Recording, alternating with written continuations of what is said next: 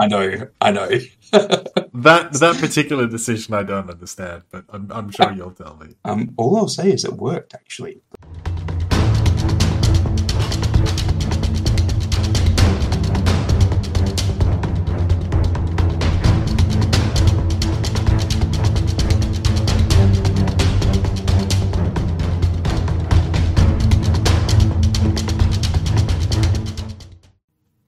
Welcome to another episode of the HMG podcast. I'm here as Daniel, and I've got with me Gorchin. Hi, everyone. And today we're actually going to be briefly recapping Southern Thrust. There's another episode that's going to be picking up some information where Gorchin had a chat with Gilly, who is the TO for that particular one. But we thought we'd just jump on. We both attended, and we thought we'd just jump on because we faced each other as well. And so it's a good conversation for us to have. And we'll run through what the event looked like, our different pieces within it, our different formatting and things like that. So Gorchin, what do you think? So we did a different format this time. Yeah, Gilly ran a new format than what we normally do. So I think probably the first core of the format that's worth mentioning is that it was Swiss pairings all the way through. So it didn't do Allied or Axis.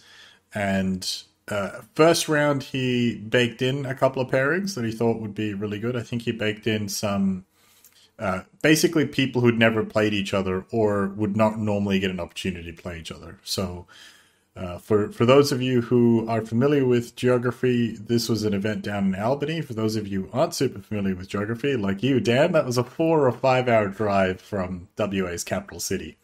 And so those guys, there's a small group of them who come up for every event. Sometimes it's most of them, about 5 or 6 will make it up, but usually there's a core 3 or 4 that make it every event. And so this time around, they hosted an event with 18 plays filled up, and no shows actually, which is a bit of a miracle, especially in this day and age. It was awesome. Yeah, and so that was interesting. The army list restrictions, I guess, if you could call them restrictions, was not very restricted. So I think the only limitation was 888 points. There was not an order dice cap. And no special characters. And it had to be a single platoon. And it had to be a single platoon, right. Theater selectors were in, armored platoons were in, which, we'll get to in a little bit. And a couple of other things that Gilly did side mission-wise. Here in WA, we sort of flirt with side missions or side objectives. I went real big for my upcoming event, and Gilly took a much more reasonable approach. He gave the VPs out based on list building. So you got one VP if you brought a first lieutenant. You got one VP if your entire list was the same experience level all the way through. And you got another VP... if you took at least one squad that was full strength. Thank you. Yeah, at least one squad that was full strength. And for it to count as full strength, it's the full strength core rule, in the main rulebook. So that is, has to be a minimum of 10 models, and it has to be the max size that squad can be as well. Yeah. So you couldn't take a squad of 8 engineers and claim the VP, for example. Yeah. He also, very excitingly, and I think this is something I think the community should get behind as a whole, every now and again, we get some players will do list write-ups leading up to events. Yeah. Gilly published all of the lists. He actually removed the names, but it was pretty quick to identify who is taking what. There was a few giveaways. Yeah, there was a few giveaways. But 85% of players took a max size squad. 75% took a first LT, and only half took single veterancy lists. Out of the full 18 players, 8 of them got all 3 VPs in list building, so that's actually about 40%, a little less than half. Yeah. So basically it came down to, really by the looks of it, single veterancy list was kind of the deal breaker for the majority of the people, which is no surprise, really. Yeah, I think out of those 3, I think, and you're right, I think innately that becomes the differential. If someone decides, okay, I'm going to put choosing either all regs or all veterans or all inexperienced, that all comes with pros and cons. Yeah. And so to only see approximately half the field decide to make a choice, just over half the field make a choice against that, to go, no, I want a bit more flexibility in what I take. That is probably about expected. We'll get into what I did later. Yeah, and so that was, again, that there was no surprise. I figured in terms of, again, deal breakers, I felt like that's the one where most people in our community would have gone, no, I need to min-max a few selections in my platoon. And I actually, I didn't agree with that deduction. I went for all 3 VPs just because what I had in my list, I didn't feel like I could take an extra VP back by changing a veterancy, which is really the question you're asking yourself. By making my multiple rocket launcher inexperienced, am I getting enough points to do something else? Or if you do it with a couple of your units, right? At which point do you accumulate enough points to do something a little bit extra? Especially if you're talking an open dice list, that kind of it's an unsolvable question, right? Because if you're talking about taking a cheapest order dice you can get, I think for the US it's a 17-point Jeep transport inexperienced. And like, it's super easy to find 17 points by just playing with veterancy in a few units, but like, what is that extra Jeep getting you? And especially, what is it doing? Yeah, and is it getting you another victory point somewhere else? I think, so I went with a kind of a very funny theater selector. I think a lot of people walked away from it, and just like I tend to do, I like to talk about conventional wisdom and why it's conventional, why it's really good, and then I just try to break it like I did with the MMGs. And so we talk about how medium tanks are overcosted and they're really hard to get your points back and all that sort of stuff. And I still stand by all of those statements, but I took 2. I took the Bloody Gulch selector, which is... There's a bunch of different caveats. You can basically only take regular infantry squads or paratrooper infantry squads. All of your support options, so flamethrowers, bazookas, artillery, can either be parachute infantry or armored infantry. I think the selector actually just uses regular infantry. It doesn't use the newer fancy armored infantry. The flip side of that, the limitations of the selector being that all of your paratrooper choices had to be veteran, and all of your second armored options had to be regular, which meant you could either get veteran infantry squads as paratroopers or regular infantry squads as regulars, just your baseline US infantry squad. The Shermans had to be regular, though, which meant you couldn't use gyro stabilizers. I hadn't picked that up, actually. Yeah, but you can take 1 Sherman for every armored infantry squad up to a maximum of 3 Shermans. Now, at 888 points, what that meant was I got 2 squads of 12 infantry with 2 BARs, 2 squads of 6 with 1 BAR, and 1 first lieutenant. Now, the reason looking back on it, could I have gone 3 squads of 8 and a squad of 12? Yeah. I don't think it would have... It would have changed the way I played a little bit, but I kind of there was no way I was going to go 3 squads of 12. I think it's just too much of a pin magnet, each one in particular. And my infantry squads were pin magnets. The Shermans that I took were just regular. I didn't bother with a pintle. Didn't cancel out thin sides. And I got the base M4, so thin sides, easily catches fire.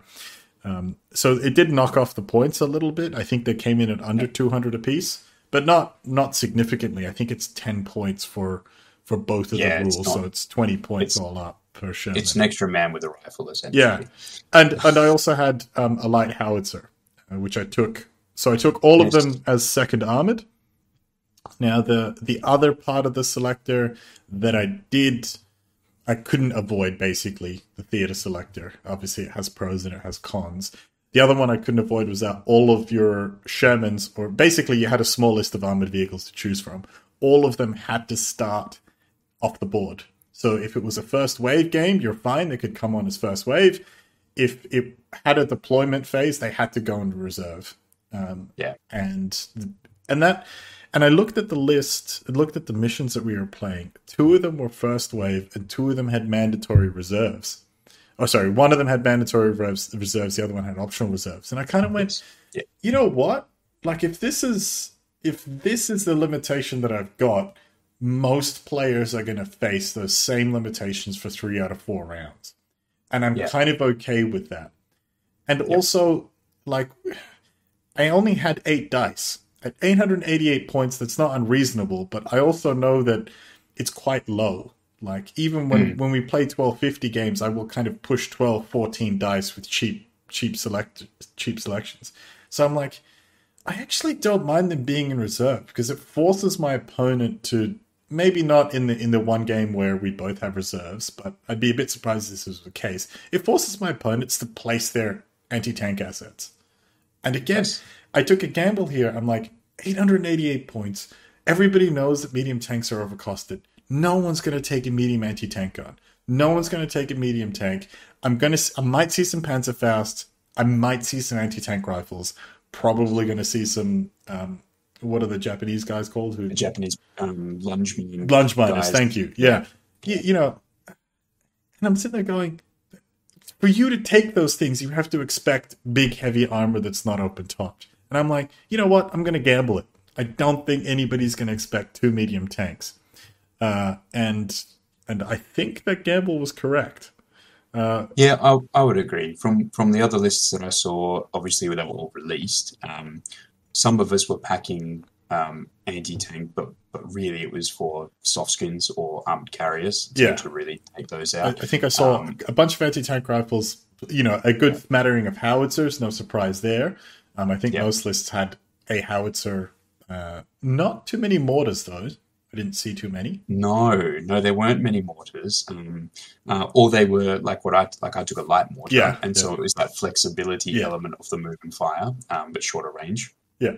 But no, I think you're right. I think taking the 2 tanks, the 2 medium tanks, was a good gamble, and I think especially given the points limit, I think it was a good gamble. I don't think many people were expecting to see at 888 points 2 tanks, 2 sizably, you know, they're quite reliable tanks. Yeah. Sorry, I don't know if we actually mentioned it. The event was called Southern Thrust. If we didn't mention it, that's what the event is called. It'll be in the title of the description. It'll be everywhere. It'll be Southern Thrust. But yeah, what list did you take, Dan? So I ended up going back to my Soviets purely because my Bulgarians, super fun, wanted to play with them at the last event that I didn't get to, unfortunately. But they are built as a balanced list, and because I saw what restrictions were potentially not in play for this event, I really thought, and I went, look, I would take the Bulgarians and I would have an absolute ball. Like it'd be really fantastic. But when I looked at and I went, actually, there's a stack of missions here where the Bulgarian national rule, where I would stop people from outflanking and putting stuff in forward deployment, that could be quite useful. Yeah. But then I just simply looked at what options I had physically built, painted, and ready, because I had other stuff on my paint queue, so I didn't exactly have time to go and create a bunch of new stuff. And I went, I like how we took the exact opposite approach. I went and bought a Sherman and speed painted it. And I'm just like, too busy. In hindsight, that means that I did get actually a whole bunch of other hobby done, so that was great. But winning. The reality was, I was like, I don't think there's enough teeth in it to make it genuinely what I think I'd need to play. So I went back to my Soviets, the 2 Soviet forces that I've got, and I went, well, I mean, let's see what options I've got. And the Soviets have arguably, I think, the best selection of units and flexibility and options of things that you can do. It's like, it literally definitely is like on the Allied side. On the Allied side, for sure. They might get eked out a little by the Germans in a few slots, but I think if you put them tit for tat, I'd wager the Soviets without having the army books in front of me. I'd wager that the Soviets have it. They're pretty closely matched, and so largely then I started looking at, okay, do I want to do a CeeLo Heights list, which is a very typical competitive dual double tank slot, has some very, very good potential in it. And then I looked at the objectives and I went, I still want to go and play something fun. Like I don't want to go something, because I actually didn't want to win the event. That sounds like a bit silly, but I wanted to go and You're lying, support Dan. John Gill a little bit.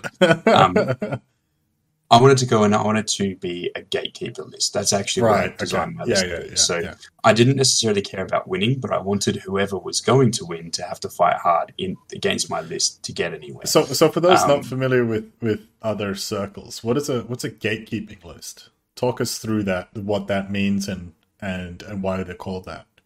Yeah, so the gatekeeper list that I'm or the concept that I'm referring to is that if you want to be able to play in and get some sort of a podium finish, let's say, on the top, because we were running Swiss pairing, so it was going to rank on order of dice and battle and things like that. I wanted to position myself that if anyone wanted to be on that top set of tables, and there was only 18 players, there was a good chance that in the first 2 rounds they were going to have to fight me because I wasn't included in any grudge matches. And so typically grudge matches don't fall through on the scoring. And so I was like, okay, so for anyone that did not grudge match, therefore they're wanting to fight, you could fight me in round 1, you could fight me in round 2, or you could be stuck with me in round 3. Yeah. And I went, what is something that I can take that is obnoxious, but isn't actually insurmountable? I didn't want to take Maori Gurkhas, for example. No offense to the guy that did take some of the Maori Gurkha units. I didn't want to take Bamboo Spearmen. I didn't want to take any of those classic archetypes. I ended up taking an archetype anyway. But this is the thing about sort of the gatekeeper concept at large. So it's lists that perform well in the meta that you would expect to see at top tables or approaching top tables. Yeah. So the idea being that if you're going to an event and you want to get through the gate, that is to get to the podium or near the top, the gatekeeper lists are things that you would typically expect to see. And as we talked about in sort of all gloves off, all teeth out, multi-platoon, do be talking, Stuart Recce spam, multiple rocket launcher profiles as one type of that list. Another one would be multiple small units in transports with flamethrowers and machine guns in the transports. That's another really common one. Or you'd expect kind of splat lists that have lots of Teichi, lots of templates. And they come in lots of different varieties. They come in lots of different nations, but these are lists that you would expect to see on the way up. So your gatekeeper list was more of a horde one, right? Yes, it was. And so typically a horde list runs either lots of infantry squads or very large infantry squads, or it will run more of a multiple small units type impact. And that's actually closer to what mine was. So I ran an inexperienced horde, so everything was then just inexperienced across the board. So tick that victory point. But I ran it as multiple small units. And so in the Soviet list in particular, because I'm spoiled for choice, I took 2 light machine gun squads initially as my first 2 troops choices with double machine guns in them. The theatre selector that I used was, so it's 1943 February to March. It was actually the Third Battle of Kharkov list, where there was 3 infantry into the meat grinder. But it's subtitled A Fatal Attraction, which not many people necessarily knew. And it was a case of, you're not allowed to take veterans as part of that theatre selector, so I ignored that because I wasn't going to take them anyway. And that was kind of the only downside, except the innate downside of being inexperienced, so that -1 to shoot and the leadership bump and stuff. And then I got to my list. So, spoiler alert, it's 20 dice. So I chose. I know. I'm already people listening to this having flashbacks. So I took. Oh, we'll get to that. So I took a first lieutenant with 2 assistants, so no small team bonus. You broke the rules, Dan. With rifles, not even submachine guns. Oh, you broke both of the rules. I feel like we both just went in. Let's break all of the conventional wisdom we can and try to do our best. do you know, in most game systems, the easiest way to become a gatekeeper list is to bring something completely opposite of what your meta brings.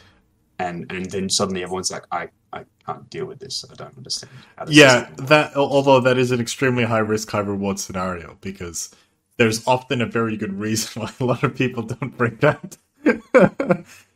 I think there's 18 players questioning some of those recent abilities. That's the beauty of bolt action. It's like it's not all about points efficiencies. Anyways, yeah, No, you have 17 more dice to work through, Dan. Yeah, 19 more dice. That was just 3 models. And your 2 infantry. Oh, the 2 light machine guns. Yeah. 2 light machine gun squads with 2 light machine guns each. So they were about fire suppression.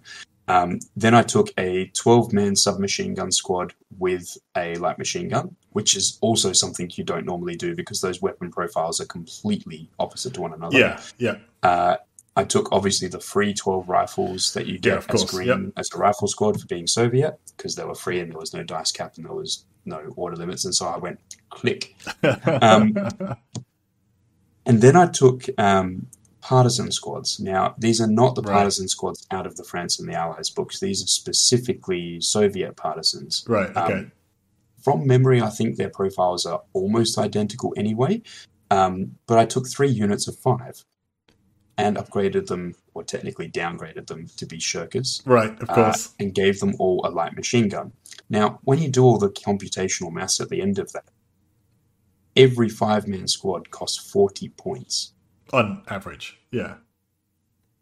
No, so you just meant the partisan. The 5-man partisan squads were 40 points each with a light machine gun. Disgusting.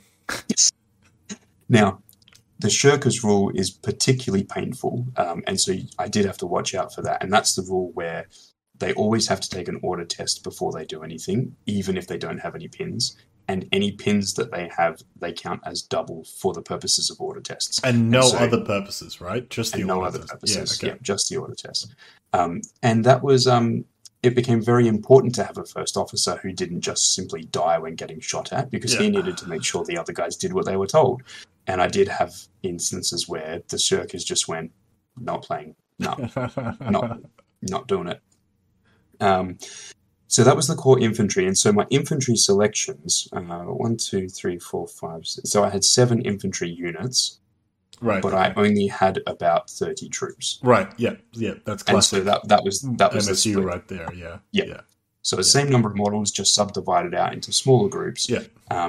Typically, the purpose with what I was trying to do there is generate more opportunities to convert those pins over, because I was running inexperienced. Yeah. So I really needed those extra dice to be thrown every turn as separate order allocations to try and tick them over. And then it went on. So I took 4 anti-tank rifle teams as inexperienced, for 21 points each. Or 21 points each. And I can assure you they made their points back in not necessarily every game altogether, but across the time that I was playing, each did something that was worthwhile. I took 2 forward deploying tank hunter anti-tank teams. Yep. So this was literally 2 men, one with both with rifles and one with a Panzerfaust. Yep. So again, could have given them submachine guns, chose not to. So 2 of those, a light mortar team, a ZiS-2 anti-tank gun, because I couldn't be bothered paying an extra 5 points for the ZiS-3 with dual purpose ammunition. So it's simply the anti-tank gun. I know. That particular decision I don't understand, but I'm sure you'll tell me. All I'll say is it worked, actually. But but yeah, I'll talk to you about how it was used in our game, of course. But a BA-64B, which is the only concession I made was the BA-64B, actually. So it's a armored car with a light machine gun that has recce, and I did pay the extra 5 points to make it enclosed rather than open-topped. Yeah, because as an inexperienced one, the points were essentially there to use. And those pins were really going to hurt. Yeah, and I actually really think that armored car enclosed is a really good order dice. It's so good. It's so awesome. It's not expensive. It's a mobile bulletproof LMG. It's gonna fine. It's only an LMG, but how do you deal with it? Well, and the thing is, and even in when I get talking about the first game, its primary purpose is to duck out and buzz off a couple of shots at the end of the first turn to annoy your opponent, and your opponent goes, right, I'm going to deal with that. And so they line it up for a shot, and you just go, recce. Yeah. And you just disappear. I've still got 19 dice. What do I care? Exactly. And then I followed up with, I had 2 trucks that were then going to support the free rifle unit and the submachine gun unit to get makes them up the sense. field and get them engaged. And then I took an inexperienced Katyusha, which lost me friends. Yeah. It's a very very gatekeeper pickup, inexperienced multiple rocket launchers. I mean, the rocket launcher itself, I was actually surprised we didn't see many more of them. In fact, there was only one other one there. Oh yeah, you meant across the tournament. I was just going to say the other restrictions that we've got to mention was maximum of 3 flamer profiles, and I think it was a max of 1 multiple rocket launcher profile. Correct. So, but that being said, it's not like we saw everybody take multiple rocket launcher, which I think is where you're coming from. In fact, the only other person that did also took an inexperienced Soviet list. Yeah, an inexperienced multi-launcher. Yeah. Katyusha. Yeah, I think his list had a lot more flamethrowers. So. Well, considering I had 0. Yeah.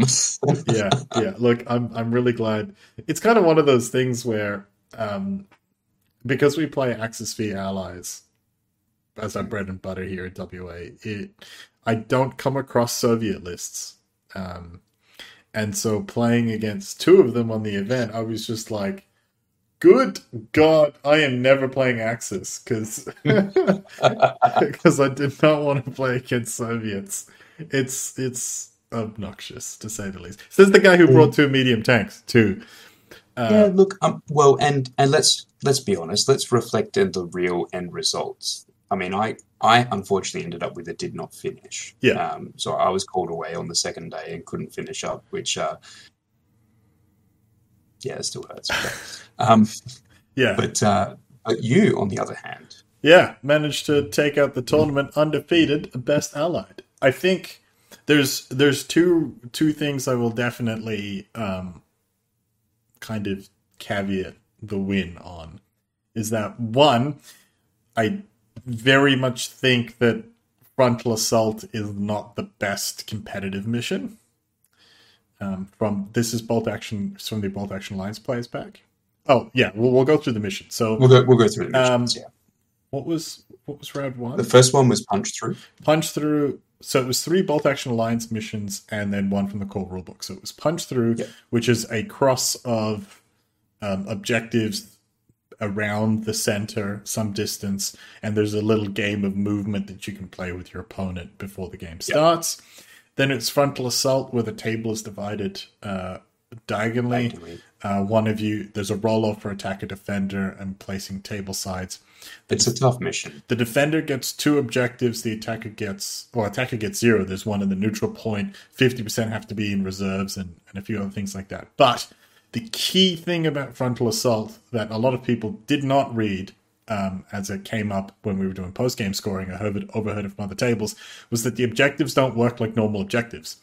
They are flipped. They are not controlled or contested. So the 2 objectives in the defender zone start in the defender's control and the other one is neutral. How you flip them is by having an allied unit within 3 inches, or having a unit of yours within 3 inches and no enemy units within 3 inches.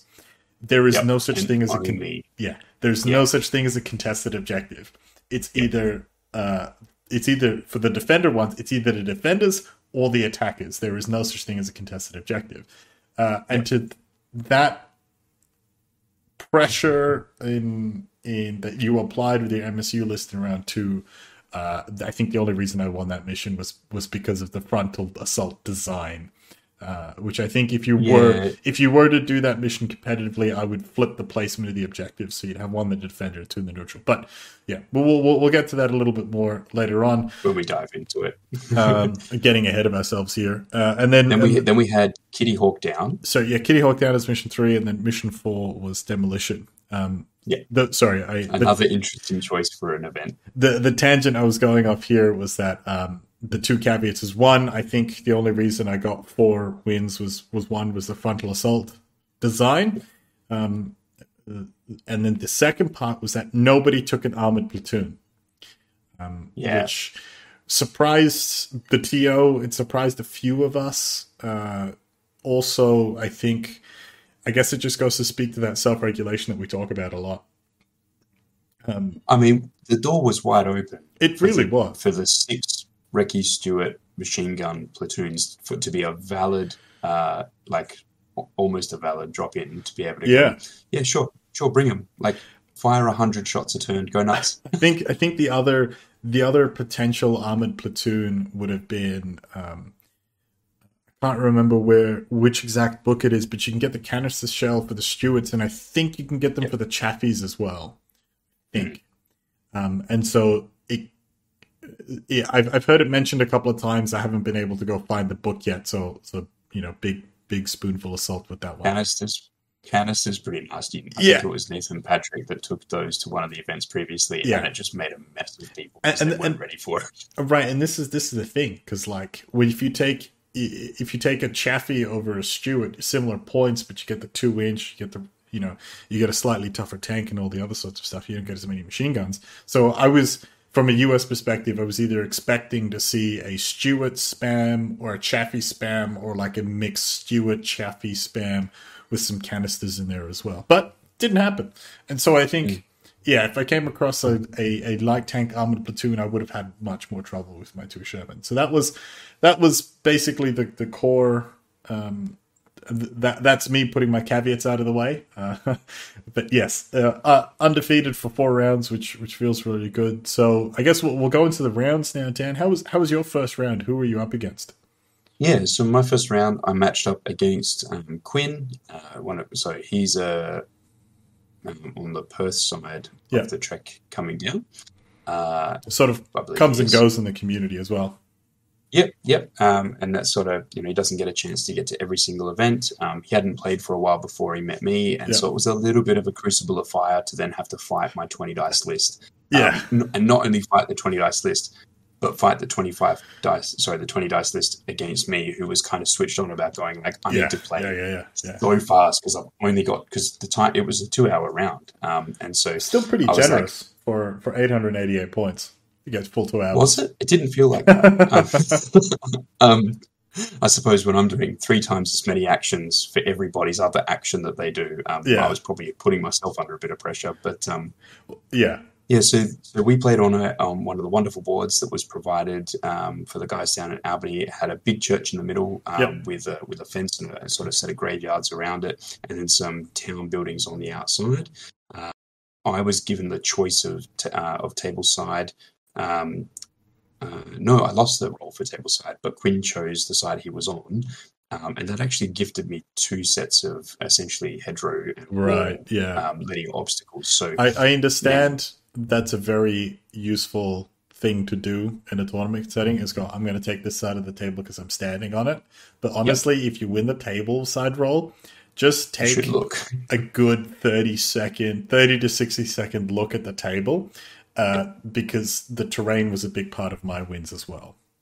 Yeah, so if I had, the side I ended up with was actually the side that I wanted when I looked at the table, because it had those 2 linear obstacles. What it essentially meant was that I could hide the core of my infantry with all of its inexperienced light machine guns behind 2 levels of that, which meant that I could barely be seen. And I had 2 very strong defensive positions that I could just simply sit on. Because the other part is, when we did the little game of moving the objectives, he moved one that was so if you think about the star, he moved the one that was closest to him further down towards him. I probably wouldn't have done that. It was out in the open, so I get why he did it. I probably would have left that one alone and moved one of the side objectives first, which is what I ended up doing. So I shifted, so our box ended up a bit more like this. Flipped out like this, and I was able to cap essentially across the others. And so his one that he'd moved further away, yes, I struggled to get to that one.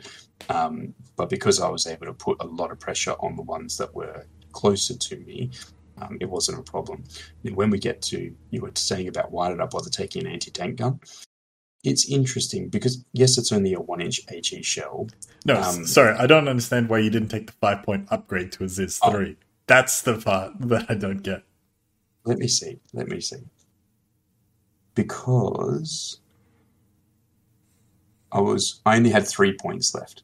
So Okay. I would have had to have skimped points somewhere to get an extra 2 points to then, which, because I was already skimping on points, that was pretty difficult. I kind of feel like I have to say this just for everybody at home who's currently cringing and rocking in their chairs. I don't know, Dan. Maybe take the LMG out of your goddamn SMG squad and get a Cis 3. That all right. I've said my piece. I've said my piece. It's done. Interestingly enough, yeah, I'll get to that and why I did that in a second. Yeah. Because there's a very specific reason that I did it, and it wasn't point efficient that I did it. But yeah, anyway, so I was able to get the last drop of deployment of where I wanted the anti-tank rifle, the anti-tank gun to go. Yeah. And he'd put his Su-76 down the bottom end of a road. Right, so I just simply went, literally the best threat that I can shoot at is the ZIS, with the ZIS-2 is the Su-76. And so I then positioned it up against the side of a building and just far enough in front that I could see the tank on the angle to get the shot off. But if I got shot at in return, I was probably going to get cover for it. Yeah, okay. And then just to be sure, I put an infantry unit in front. That way, if he shot at me, I was getting cover, and if I was going to go for the shot, I'd just move the unit. You've got 20 dice. It doesn't fucking matter. I played hard. Oh, no, I did. The things that really, I think, so I ended up winning the game. So I kept the objectives. I was contesting the one that he was on, and he only had 3 lone infantry models from 3 different units that were actually on that last objective. Ouch. And I had 8 rifles, free rifles, that had upgraded to regular, sitting in contention range, and I had 2 other units with 3 light machine guns firing down range as I'm trying to peg them off. And an anti-tank rifle, I think. My multi-launcher, because he had a full squad sitting on that objective, and I was like, that's going to be a bit tough, so I'll go clear out this building and then I'll come across. And the multi-launcher rocks up and goes, what's up? And just deletes the unit. I hate multi-launchers so much. And the beauty, this one was, I've already painted it, but honestly, I might go back and do something more, because it's... Put a kill ring on it? It moves and fires, which is fantastic. It hit in every game that it played. It rolled onto the board and insta-hit something. I was just like, it has no right to be doing any of this. Look, I have some good news. The US now have a Katyusha. Yay! I think it was in the Marinau Islands. Yeah. We've got a Katyusha now. I'm calling it the Katyangsha. But yeah, okay. So, any sort of fun tactic strategy? Any little tricks that you pulled off in that one?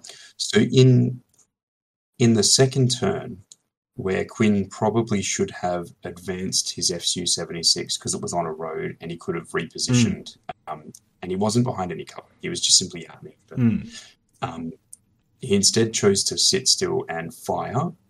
Which means that he doesn't take the -1 for the movement and the firing. And so I can't, if he hit with it and destroyed the target, then, that would have been he's got free reign. Yeah. Yep. So I have to sort of just go, yep, that was what he wanted to do. I don't think it was necessarily a wrong move. But what it allowed me to do was the truck full of submachine gunners. I just drove up on an advanced 24 inches and parked in front of it. Sideways. And so you just blocked it into the corner.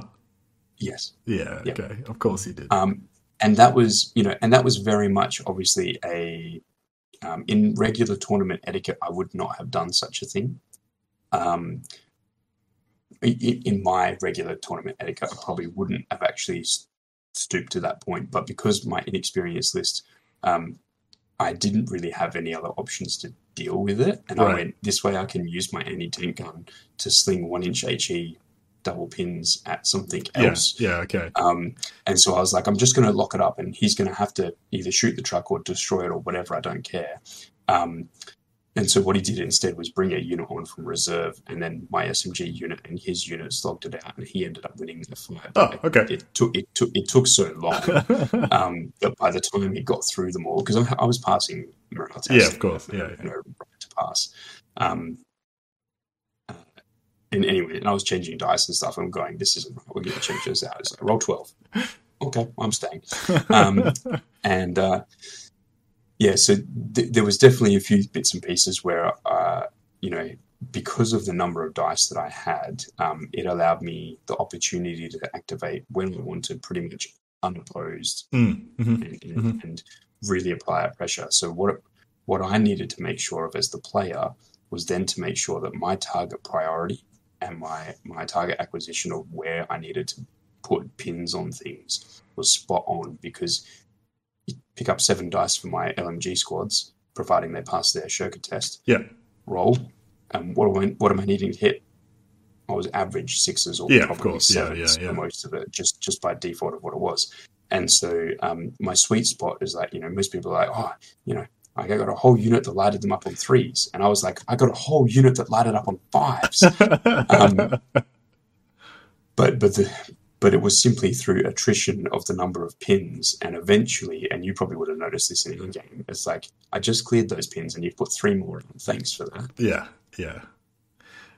I did apologize actually to Quinn after the game, because when I was drafting with this list, I did a little bit of digital playing on Tabletop Simulator. I did a little bit of paper playing, because firstly I wanted to understand how quickly do I need to make decisions to get to turn 5, because that was obviously a key thing. If I wasn't able to play it and actually get to turn 5, I wasn't going to bring it. Yeah, I think both games.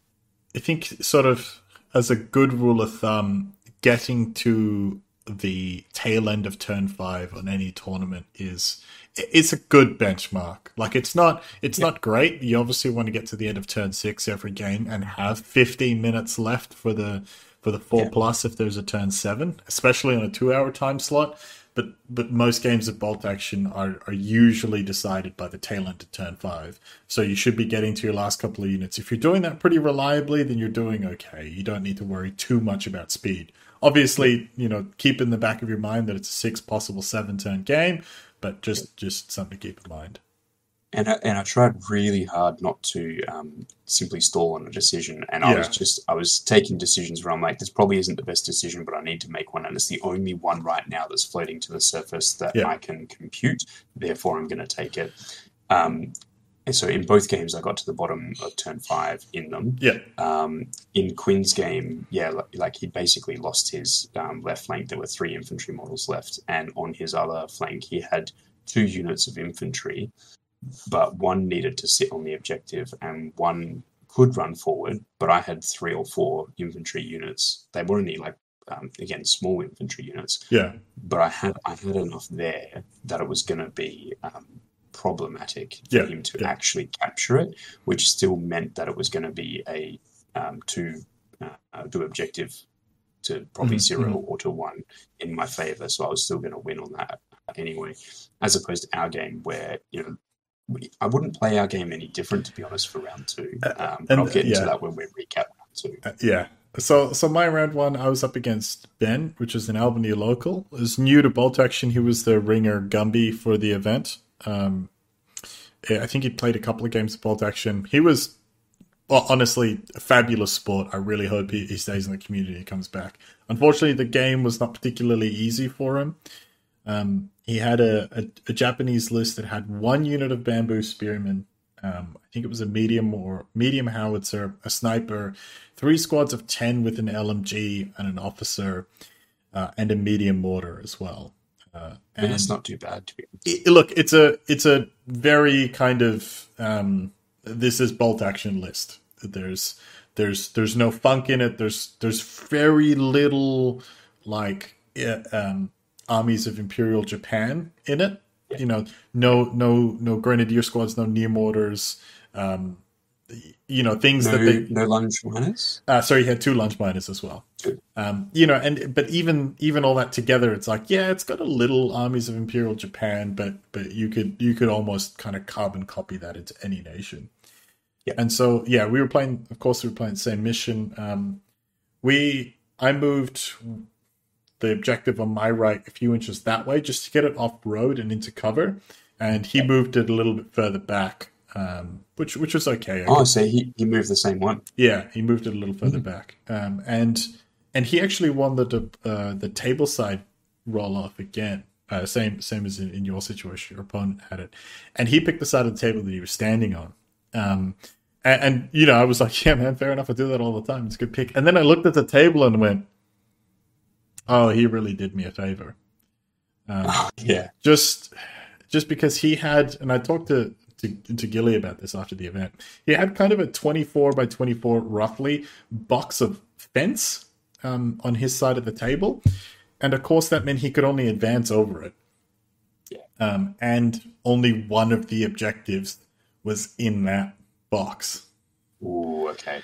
And it wasn't the closest one. The closest one was in a river next to it. So you know he could run onto that objective from his first wave, no problem.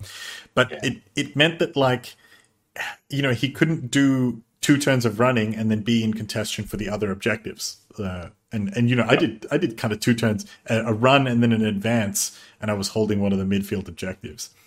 And then on the other side of that obstacle was a road, and then there was a hedge that we talked about was line of sight blocking. So I could basically advance with impunity into knife fighting range against him. Now, of course, I didn't want to do that because getting into knife fighting range with the Japanese is a great way to get murdered. But I hear they're pretty dangerous in combat. And it was a lot of like little bits of tit for tat at the start, and then, you know, he moved his medium mortar on. I moved a couple of infantry squads on here and there. And then I was waiting for his howitzer to come out. His howitzer came out, and it was in a nice open field. Makes sense. It had a gun shield, really good sight lines. But there was like a stone wall, a double stone wall that split the map lengthways. So it meant that if he was firing from, his howitzer was mostly centered, but it was a little skewed off center. So if he was firing across this hard cover, by default, and range, because he's no longer shooting like dead on. Now, yeah, sure, you know, medium howitzer getting range on the range modifier on a direct shot's not super common, but I'm like, man, I'll take 5s all day, you know, especially because that was one of his main anti-tank threats. I was like, man, I'll take 5 of a medium howitzer hitting one of my Shermans every day of the week. And so once that was out, and obviously I couldn't do anything about his lunge miners, he moved his big block of infantry basically through that wheat field is what he was blocked in. But it was it wasn't a dense wheat field. There was basically like a couple of hay bales in there, and that's it. So he had no cover when I was up against the fence, and of course he had -1, at least light cover shooting across the fence. Shooting back. Ooh, And so then, you know, I very luckily advanced one of my Shermans on, took 10 MMG shots at the medium mortar from like hard cover way downtown, and I kill it. And I'm like, that's what we like to see. Okay, fine. And then he's just like, okay, it's going to be that kind of game. And then he moves his sniper onto that objective. And then, you know, I had my 12-man squad, my 2 6s, and my Shermans were kind of moving up through the middle in the windmill. And I had a howitzer there as well, but I kind of didn't have any sight lines because of that big line of hedge for my howitzer. I actually ended up running it for 4 turns, and I only fired it twice. We didn't end up getting to turn 6. Like it was 2 indirects, and I was like, okay, because I just I couldn't see much. And I was like, I might as well try to get him onto an objective. And so I kept. It's funny when that actually becomes like. It's like, okay, I can only move 6 a turn, but if I start now... Rule number 1, do cardio. So I used 1 6-man squad to capture the backfield objective. Sent the other 6-man squad on my right flank to capture the objective that we moved. And he was moving his bamboo spearmen over. And I was able to get that squad into position, into hard cover against that alley without being line of sight to the howitzer. I was like, these guys are safe. Because they're basically the opposite side of his main force. All they have to do is survive against the bamboo spearmen. And so I kept the 12-man squad kind of in the middle, ready to move left or right, depending on how it went. You know, I moved my other 12-man squad up, killed the lunge miner, rolled the Shermans forward, killed the second lunge miner. And then I was like... I mean, the lunge miner is meant to kill the Sherman, right? Yeah. and then I just kind of went... He can't answer this.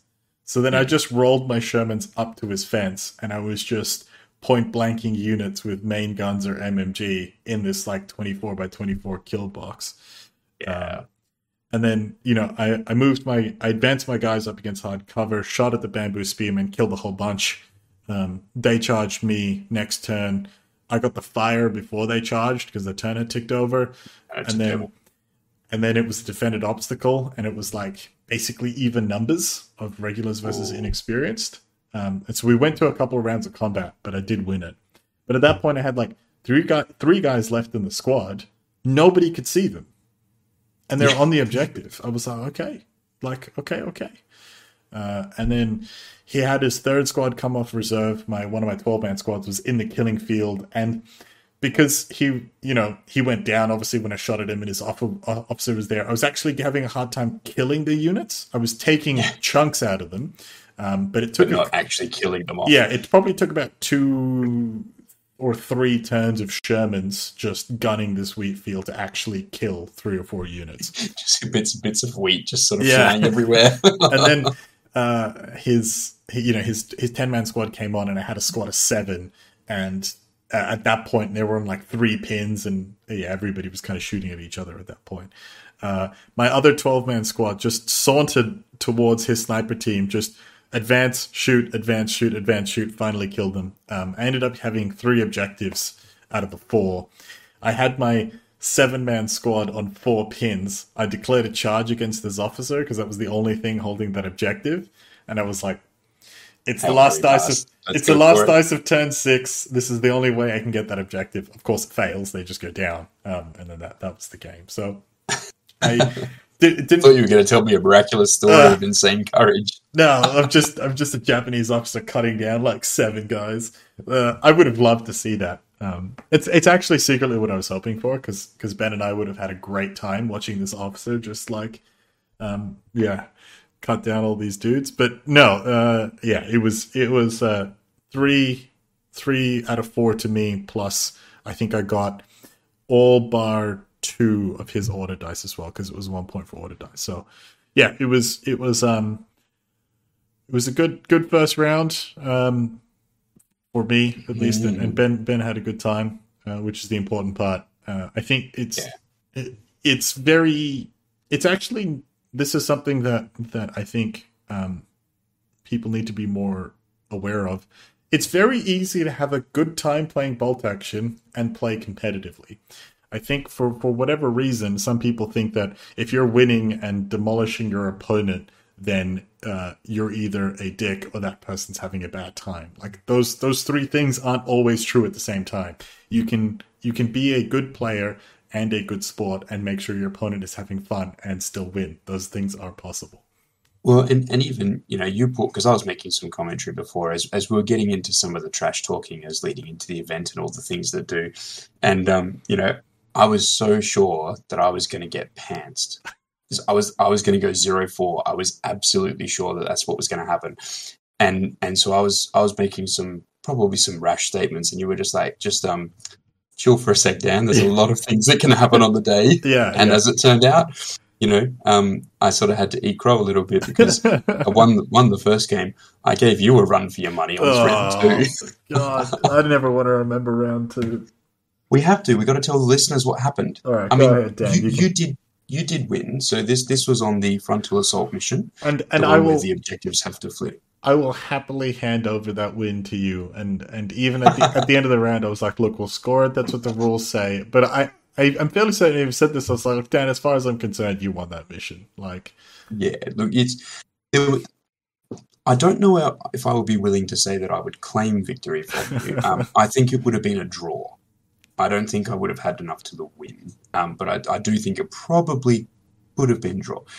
But we really need to talk about what happened. Yeah, go ahead. I mean, look, let's replay round 2. I had 8 dice in the bag. You had 20. I just sat there and watched you pin my units for 2 hours and watched your MRL hit 4 units. Never again. So Gorchin had... So he was playing defense and was trying to move on and maintain a defensive line to be able to repel the inexperienced hordes. The board we were playing on had a lot of forest, a couple of buildings on it.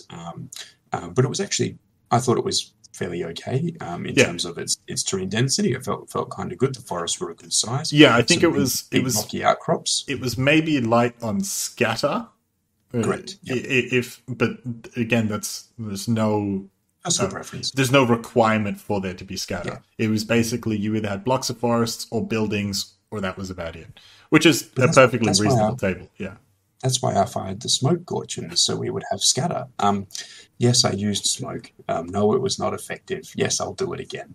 I'm just every time you fired it and it missed, I just put it in front of your Ziz 2. And that leads me to, what was I going to be using my Ziz 2 for? Well, I because of what was happening, I actually had to move my Ziz 2, and so I was like, blow it. I'm just going to run it up to the side of the house then and start just point blanking the objectives. And so that was my plan, was to actually just run the Ziz 2 to where my infantry currently were. So, and if you managed to somehow survive, I was just going to start hitting you with. Yeah, there was no way I was going to answer that particular movement anyway. It was so if we just, I guess, talk through the game. So I think you picked table side and I got to choose attacker defender. And I read this mission, I actually read through the players pack several times for the event and kind of built quick strategies in my head.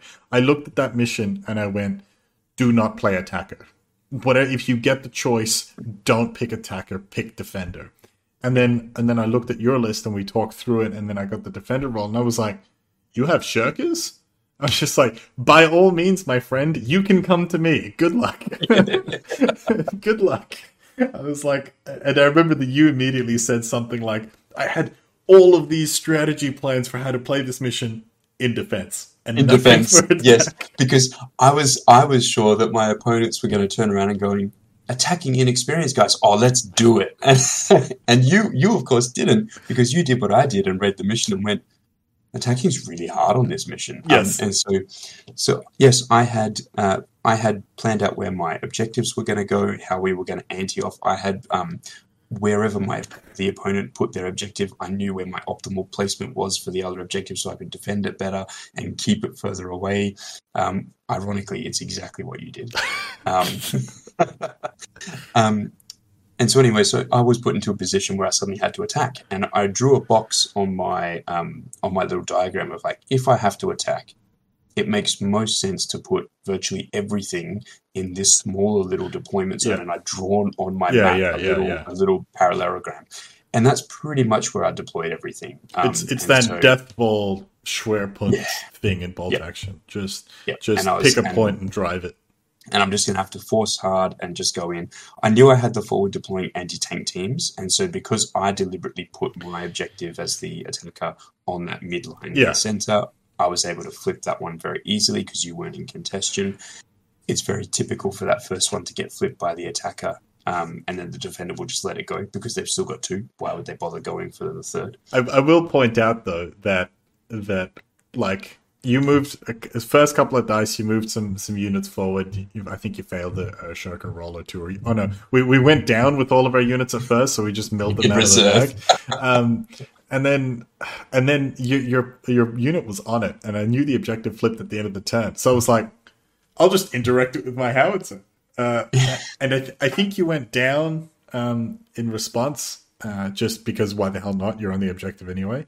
And then I remember I was like, I need a 6 to hit. There's no way. But if I get it, you can't move anything else onto it. I mean, it's not going to delay you because if you've got 20 dice, you can chuck another unit on it. But I'm like, at least it'll be funny. And I roll it and I get the 6. And I remember both of us just like yelling and hooting. And then we were, because it was the sort of thing where like you were looking at it going, okay, I have one howitzer shot and I need to make the most impact with this howitzer shot that I possibly can. And realistically, and we looked down the board, it's like, Dan's been a jerk and hidden everything, and I can only really see these guys, so we're just going to go for them. And I remember you rolling it, and I just went, well, you got to roll to hurt them. and then I rolled a 1 to wound. I didn't even kill one. There was a possibility that they were going to hang around, and I was just like, "Oh, this would be classic if he." And then I was like, "No, I got to do my Soviet morale check," and he failed that, and he ran, so it was okay. But but it was like, it was very much like that one guy was potentially just going to go, nah. And then to your credit, you moved other juicier targets in front of my howitzer, so I gave up on the zeroing. I mean, I was zeroed in, but I was like, you've already flipped the objective. It's two guys, one Panzerfaust. I have a whole bunch of infantry around. I don't care. I'm going to go shoot some other priority targets. So credit to you by presenting target saturation, right? Because it would have been the easiest, or arguably, I think you actually moved the unit before I got to that 2+ anyway. But even if you didn't, I still would have had a really hard time justifying hitting that unit on the 2+ at that point in the turn. And this was round 2, right? So this is the thing that we talk about. It's like, somebody zeroed in, but I think you had a squad out in the open in front of my howitzer, or it might have been your ZIS-2 or something like that. I was like, I don't care about these two guys with rifles on the objective that's already flipped and a Panzerfaust. Like, I don't care. Take it. I'll risk the further shot. And I did find when playing it through in practice, the biggest parts of my list that needed concentrating on was that target priority which we talked about earlier, and then also trying to be deceitful in where my attacks were going to come from. So I've got 20 units, double of the attacking units. But how can I psychologically hide what I'm actually going to try to do before I'm ready to spring my trap? And that was very hard. Even though I've got 20 units to do things with, it was about, I've got to try and distract you. I've got to try and throw units out that I don't want you to kill it, but I actually would prefer you kill this than this other thing that I'm going to do. Yeah. And I had to do that the whole game. Yeah. Not that you really needed much help on that one. I couldn't kill a damn thing in our game. This is true. I had, so just before I move on to round 2, round 1, I had a unit. I got hit by prep bombardment, and I lost one guy out of my howitzer crew, and then a few smattering of pins. I had a squad of 6 on one pin. The first officer wasn't next to them, so it was a morale 8. You move a squad of 5, and I looked at where those guys were, and I was like, if they pass the auto check with an advance, I can expose myself to only this one squad inside of 12 inches. I'm not going to be exposed to any other units, and it's going to be, I think it was 7 or 8 shots. Hitting on 3s, wounding on 3s. I was like, it's a dead squad. And then I rolled it, and I get an 11, and I'm like, oh, okay, all right. I will go down on a single pin. And then round 2 rolls over. One of my Shermans... Bit foretelling, maybe. Yeah. And then round 2, you run a squad into that building with my 6-man squad having a kit, having a lie down. That building is essentially 10 inches from his board edge because that unit ran for 2 turns to get there. And I did that on the thought process that I was contesting the objective. And look, even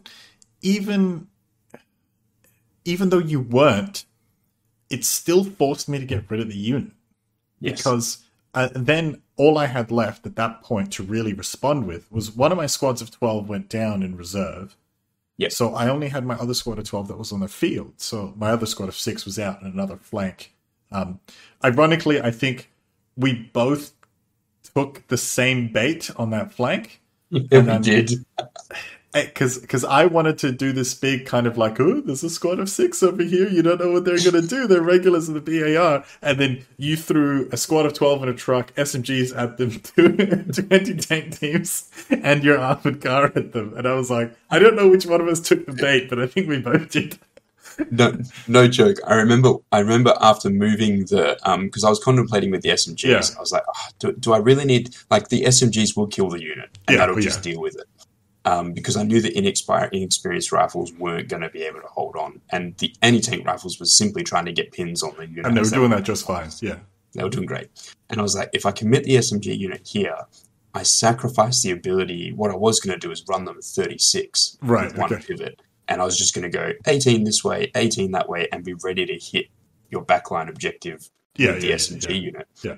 And I went, I can't risk that you have a really good roll because you've had some shocking rolls, so I can't risk you have a Regression really good to the roll. mean. And you just, regression back to the standard of statistics, and you just like annihilate 3 units in the space of a turn magically, and then that SMG unit is actually needed to deal with that flank. Yeah. And so I went, no, I'm going to overcommit. I knew I was overcommitting. And I did kill the unit, but it was like I got to, and they're all inexperienced or whatever. It's like I think I got to I wasn't point blank range, but I was within 12 or whatever, and it was still almost 6s to hit with SMGs. Yeah, it was like this is ridiculous. Like I should be on like 3s or 2s. What's going on? I was like, no, 5s for you. There were on 3 pins. There was 4 of them left. You just hosed them. It was no. Yeah, I just hosed them down. But this squad of 2 not contesting one of my objectives in a building next to my deployment zone.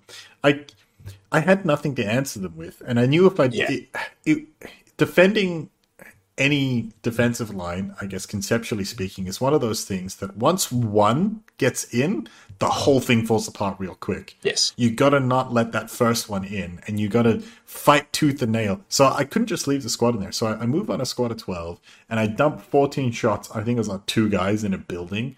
There weren't many left afterwards. They all evaporated. Yeah, but I think it was like a Panzerfaust team or something. It wasn't like I think it was the second Tank Hunter team. Right. Yeah. And because they were behind the church and then they ran out and then your reserves didn't come on and I went, oh, they're alive, and so I ran them further. Yeah. My squad of 6 didn't come around the corner and hose them. Yeah. The squad of 12 runs on and I kill them, but then I used a full squad of 12 riflemen in cover to kill 2 guys in a building. Like, it just felt so bad, but I knew I had to do it, especially because the way that the map had laid out and where you deployed your Ziz and your other Panzerfaust team meant that I had this really nice, almost straight line from my board edge up to a piece of cover, just in case anything tried to shoot at my Sherman. There was cover in the way that I could just cut your force through, straight line through your force. And at that point, there was line of sight blocking stuff in the way, so I was only fighting, squads of 5 inexperienced guys. That's it. Easy and easy stuff to roll on and just hose with your machine guns. Oh, and then my Shermans couldn't kill a thing. So I had 2 units of 5 that were literally just point blank perfect targets in literally any other game that I played with Gorchin. He would have annihilated them. And both squads not only didn't die from being shot at, both squads were reduced and knocked down to 2 men or less and passed their morale checks. It was awful. So awful. And then my Shermans came on piecemeal so you could react to them. In terms of, if one of them came on and then you did a whole bunch more activations and a second one came on, you couldn't go down. I could just mow on through. But of course, one of them came on, the other one goes down, turn resets. I get my second squad of 12 on. In between this, you put 7 pins on a 12-man infantry squad in cover. I was like, good God, man. I managed to rally off most of them, but I was like, what is this nightmare that I exist in? And at that point, they were reduced down to still 9 guys. I only lost 3. And I hadn't that was the funnier part. I'd put 7 pins on you, but I hadn't killed 7 infantry models. It could not believe it. I think that's where the regression to the mean went, is that you got no kills on your small arms, you just got a stupid amount of pins. And then, Then I did the thing, and I rolled the multi-launcher on. And so Gorchin has just got his second set of 12 on, and everybody has just got ready for the turn. And I'm in a good spot. I'm feeling fine. You're in a good spot. Genuinely, I got both Shermans on. I got one squad of 6 is dead or about to die. The other squad of 6 is in cover. I got a squad of 12 is in position, ready to do some work. The other one's reduced down to 9. They're on 1 or 2 pins. My first officer's there. My howitser's on 2 guys. He's got line of sight. I'm good. I was like, all right, this is the big second armored has rocked up. Here comes the big counterattack, and then. And I positioned the multi-launcher I position the multi-launcher and I look at his units and I'm like, where can I get the most impact? Where is my best line of fire? And I went, it is actually targeting the 12 guys on 7 pins in cover already now. They're probably the best target for me, because if I tick over and generate 3 pins, they pin out and they just pop automatically. Yep. And I was like, I mean, if you play bolt action, I'm really sorry, don't lie about it. That always feels good. Routing however, I missed that unit completely, but there were 2 others in range. Yeah, so one squad of 6 is dead, and the other squad of 12 gets reduced down to like 4 guys stretched over this huge line. And so Gorchin's defenses, whereas I feel really strong here, and they're on 7 pins. Oh man! And then I guess like you keep pressing towards me. I was relentless. Yeah, everything I could was just your rifleman squad upgrades to regulars. Your SMG guys are still out of range. I managed to take a truck. Your armored cars moving forward, and I think I've slowly picked up maybe about 4 or 5 of your dice. I think here and like there, the 1s and 2s and the 5-mans that are the 2 Panzerfaust units I got, and I think I got a couple of the other squads and things like that, and a transport, but it wasn't. Yeah, you're up to about 5 dice. Yeah, and I'm like, and then my Shermans are now you've got no anti-tank threats. I can see my Shermans, and I've parked them in front of my objective, the one that you were contesting. I was like, I have created the Sherman wall. Good luck. Machine guns are going to start blazing, and then your Katyusha just deletes one of my Shermans. So my father-in-law came down because he lives near Albany, and so he came down and was watching. And I literally had just made a comment to him after Gorchin had moved his Shermans in, and went, Pete, I've got nothing that's going to deal with those Shermans. I think I'm gonna have to like retreat and just be like just running for the hills as I'm being chased by Browning 50 caliber machine gun bullets. And then the little Katyusha just goes, "Oh yeah, little Faith," and just nukes it from orbit. I was like, "What just happened?" and this is the thing: you needed a 6 to hit. I think we figured out it was going to be a 4+ for a superficial and a 5+ for a pen, or it might be out by 1. It might be 3 for a superficial, 4 for a pen. You get I roll 6 to hit, 6 to penetrate, and then I'm like, it's fine. He's going to go to the vehicle damage table. 50% chance the Sherman's still good. If it's immobilized and turret jammed, it's no problem. The Katyusha's between me and a whole bunch of enemies. The pins, I can move my officer. It's really not a big deal. Gets the 6. I'm just delete. And I just want everybody to know that was a 1 in 218 roll, and it hurt. It really hurt. Yeah. It's the sort of thing where I was just like, how many points did I pay for that now? And then I think the rest of the game just felt like a Soviet horde moving towards me trying to do my best to not lose any units to morale and order checks. And then you were going down a lot. I had to. I didn't have a choice. I just did not have a choice. Because they were on the objective. And I was like, as long as they're alive on the objective, you can't capture them. Correct. That's all that matters. You can't contest them. And even in the last term, because I was playing under the false understanding, which I'm fine with, by the way, for listeners and stuff. It's not like I feel like Gorchin deliberately duped me or anything. It's fine. We had access to the same information. That's right. And guess who didn't read it? The TO. Didn't read the player's pack. I didn't read it close enough. And actually, what had happened was there, and you were like, "Oh, the objective in contested," and I went, "Look, in normal missions, it is." And rather than explain to you, I went, "Just read it, make up your own mind, and if you disagree, then we can talk about it." Then we can talk about it. And then you read it, and you just went, "Oh no, you're right. It's your objective." Yeah. It's like, I was like, I don't know what to tell you. Well, and then I remembered to go, that's why you wanted to be defender, Dan.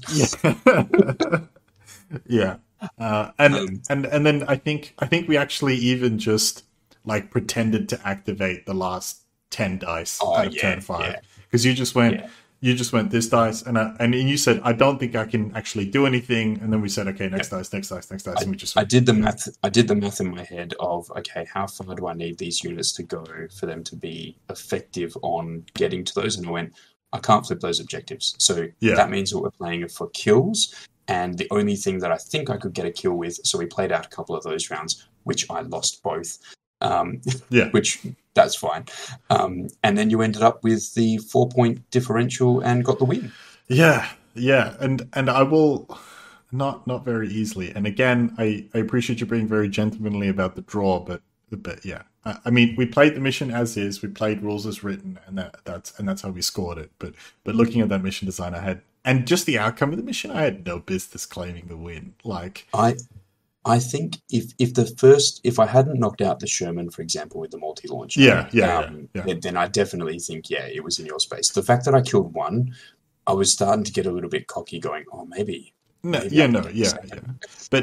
again, it was. I couldn't have the Sherman in range of both objectives. They were too far apart. My second Sherman was not long enough.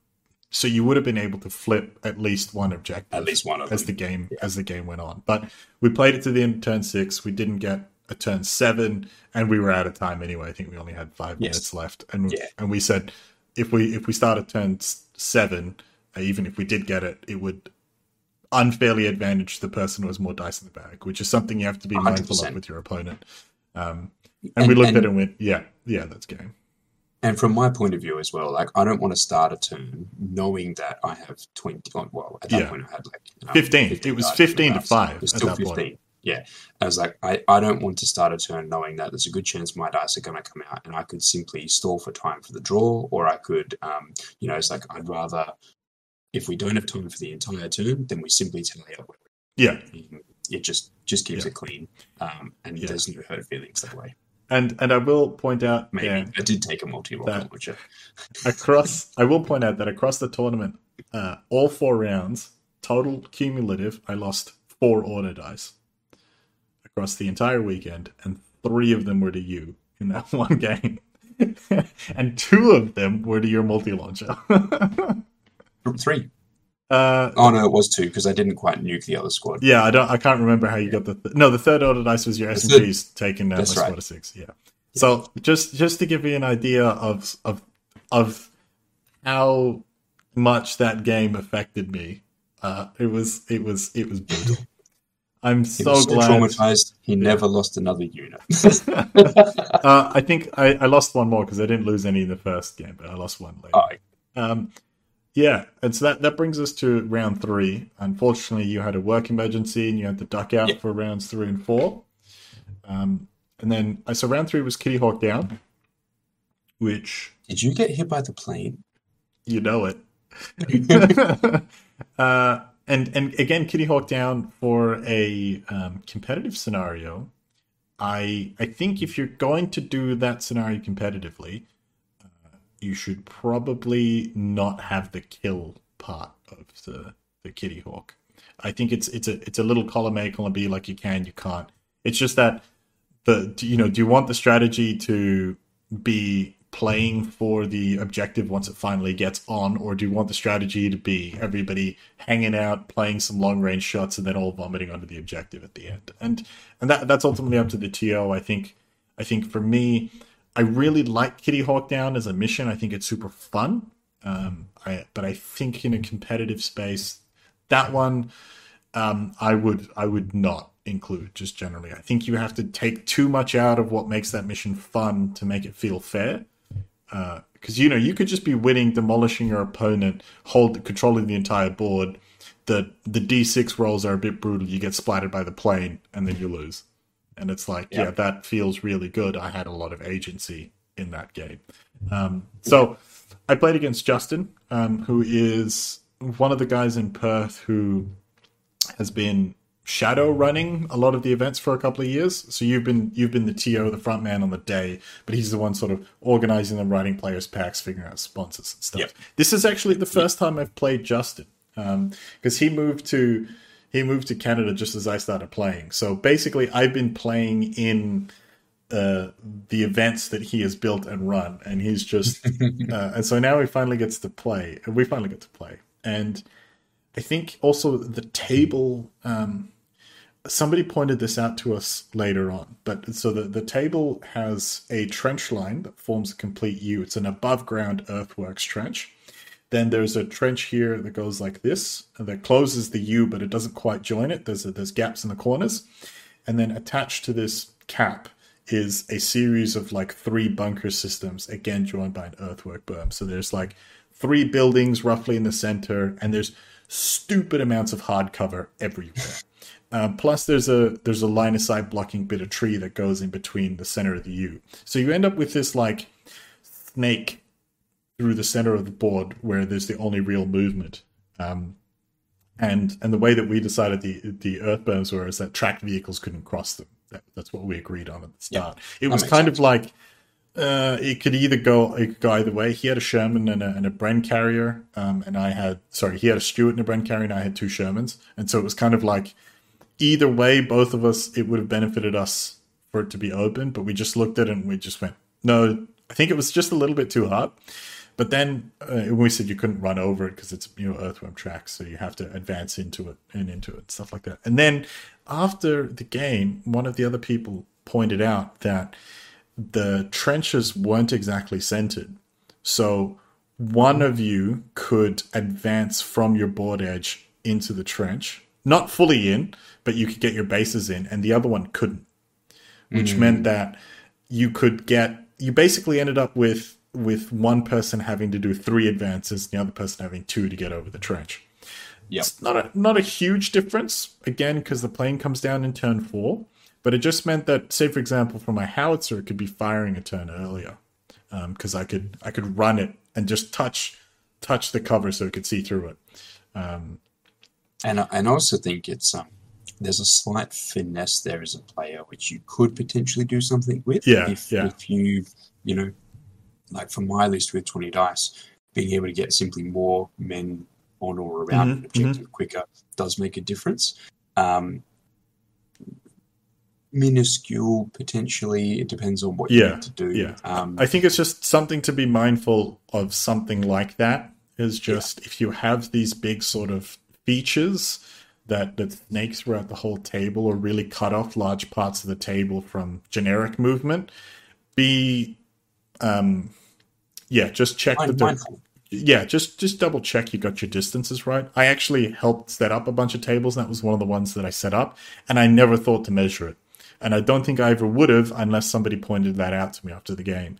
I think and this is also true, so it's true for me in round 1, true for round 3 and round 4. Be really careful as a TO to set up long, unbroken structures of obstacles, uncrossable terrain of any kind or something like that. I know it kind of looks nice and it sells something. Oh, it looks amazing. Just get rid of a few pieces of fence at roughly equal distances. Okay, it opens up the board, it opens up firing lanes, it opens up maneuver lanes, and it feels better to play in. Yes, there's no kind of I won by terrain movement or controlling, dominating. That kind of goes away. But that's kind of one of those things where it's a bit of feel bad, right? Because if you don't see it, you pick the wrong side of the table, your opponent suddenly has the right terrain, and all they have to do is sit in it and kill you. Like, what do you do? It doesn't feel very good. It's one of the worst experiences that I think I could ever deliver for a player when running an event is for them to have spent all the time building, testing, playing with their army list, or simply just rocking up with it on the day after having painted it or anything like that, and then put it at a spot where, because they lost the roll off, the table is, I don't mind a little bit of give or take of course, side, but where the table is actually so unfairly balanced that they really are actually put at disadvantage. And sometimes, depending on the list that you take, you could end up disadvantaged anyway. Like you're never going to get rid of that completely. No, but certainly for someone who I would take, who takes, for example, as you said earlier, like learn bolt action. This is a bolt action on me for sort of similar things that you would see in a standard reinforced platoon. For a list like that to be playing on it and go, wow, this is nothing but like a minefield for my guys to walk into because I've got nothing that protects me from HE. For example. No, you don't really protect you from HE. You just don't. You try to stay out of line of sight of HE, but if you don't have anything that blocks on your side of the table, what do? You can't. You just have to run. No hard cover, no line of sight. Yeah. So just some things to keep in mind. Oh, I will also add that the quality of the terrain at the Albany at Southern Trust was insane. It was leaps and bounds above what we've seen in Perth. We've talked about how good it is in Perth, but I think the average quality was just really top notch. So the tables were beautiful. Some of them, from a gameplay perspective, were it could have done with some work. Credit where credit is due, right? This Gilly's first attempt at trying to pull one of these together. So he did a phenomenal job. Yeah. I think his first setups were better than my first setups. Yes. So I'm just like, from my point of view, I'm like, these are amazing. Yeah, they are. And I think and full disclosure, Gilly asked us both. He's like, when you guys do your event recap, don't pull punches. Anything that you see as a flaw, let us know, and be honest about it. I can take criticism. And these are all things I have already spoken to Gilly about, so it won't be news to him either. So anyway, so this game against Justin, Kitty Hawk down, first wave, standard. I think his list was a squad of commandos, a squad of Chindits, Bren Carrier, Stewart, First Lieutenant, Sniper, and a Howitzer. I think and a Naval Observer. Let's not forget the Naval Observer. And so we played the game of first wave, and I just moved I got one squad fire on my right flank, I got one squad fire on my left flank, my two squads of sixes in the middle, and my two Shermans. And it was actually something I said out loud to Justin, because I was like, if I go outside the trench system, it's going to be, we said it was line of sight blocking. So I was like, okay, I can't shoot into it. So all you have to do is cross the trench and you're safe, which you can do from your deployment, because I didn't know that he needed an extra movement, but it wasn't going to make a difference. Okay, so what does a big flanking maneuver look like? If I think you're going to sit in your trench line, how do I defeat that? I go long way around. And I was like, the table's 48 long. That's 2 turns of running, and then I've just made it to your deployment zone, at which point I've massively telegraphed what I'm doing, and you know it's coming, and all you have to do is advance out from basically the center of your trench to the other side of your trench, and you're still going to be in hard cover, and I'm boned. So, and then I was like, but the Kitty Hawk is going to come roughly center, right? It's a sum of 10d6, so it averages out to be near the center of the board, just because of the law of averages. And then I'm like, I just have to move my Shermans to the middle. I don't have a choice. I have to risk it, because if I go anywhere else, they're not going to do anything, and my list just falls apart without the Shermans. Right? The list is purely Shermans kill stuff that kills infantry. Infantry kill stuff that kills Shermans. That's the list. Right? I need them to work together. So we end up in this thing where both my Shermans make this little convoy around the middle, and everything's still in hard cover, so I'm just plinking away with MGs, trying to put a pin out. Howitzer, top of turn 2, gets the 6 on the Sniper. Kills the loader, doesn't force it passes the morale check. And then I do some movements around here. His Naval Observer comes in, or he declares the target basically center of the board, and it's a building. So rather than it being, the dot, it's the footprint of the building. This big. And I'm like, I can't do anything about that except run. There was literally, he targeted the building, and a couple of my squads just went, went out of there. But I was like, my Shermans have activated. Like, I just wear this, and then that sort of rolls over. We're doing, he's trying to get some indirects on me. Nothing's really happening with his. And then round 2 is a bit more of that. Round 3 this is just when it all goes crazy. So I think his observer. Oh no, he couldn't call it in round 1, so he calls it in round 2 because he had to advance on. So he called it in round 2, and it gets delayed, so it doesn't come in round 3. Ooh, okay. And so I'm like, I just got to keep going. Like, I can't hide from, because he's put the observer in the center of the board. I can't hide from it, right? Because then all he's going to do is going to push me back. He's going to be on the objective. Then I have to fight for the objective. My chances to stop him from getting to the objective. If I have to sacrifice a Sherman or 2 to do it, I have no choice. So I said to myself. So turn 3, he fires his Sniper. And so then my Howitzer just deletes it. fine. So that's the first unit for me there, because it's zeroed in, right? It's one guy. He's fired. Even if he goes down, it doesn't matter. I just delete the sniper anyway. So I take that auto dice. And basically I'm moving one 12-man squad through the trench line on the far left, and the other one is on the far right, snaking through. He's plinking at me with Bren carriers and rifles from his naval observer, and he's like killing one or two every time. And I'm in hard cover at range, and sometimes he's moving. I'm like, come on, man. And so they're making their way across, and my Shermans are moving through again, just machine guns. Everything's in hard cover or a small team at this point. And then we got to round 4, and his naval observer comes in, and the plane comes in, all at the same time. Oh no! And so his naval comes in, and it scatters. It scatters towards his lines. It puts 3 pins on Crazy Train, which is near on the center of the board, and it puts 1 pin on Lady Luck, which is my other Sherman, and he puts a pin on his Chindit squad. That's his naval observer done.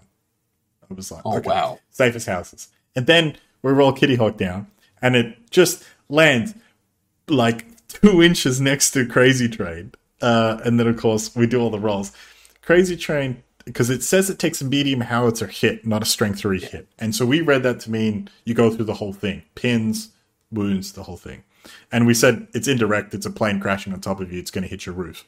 So he gets the 3 pins. Then he fails to penetrate.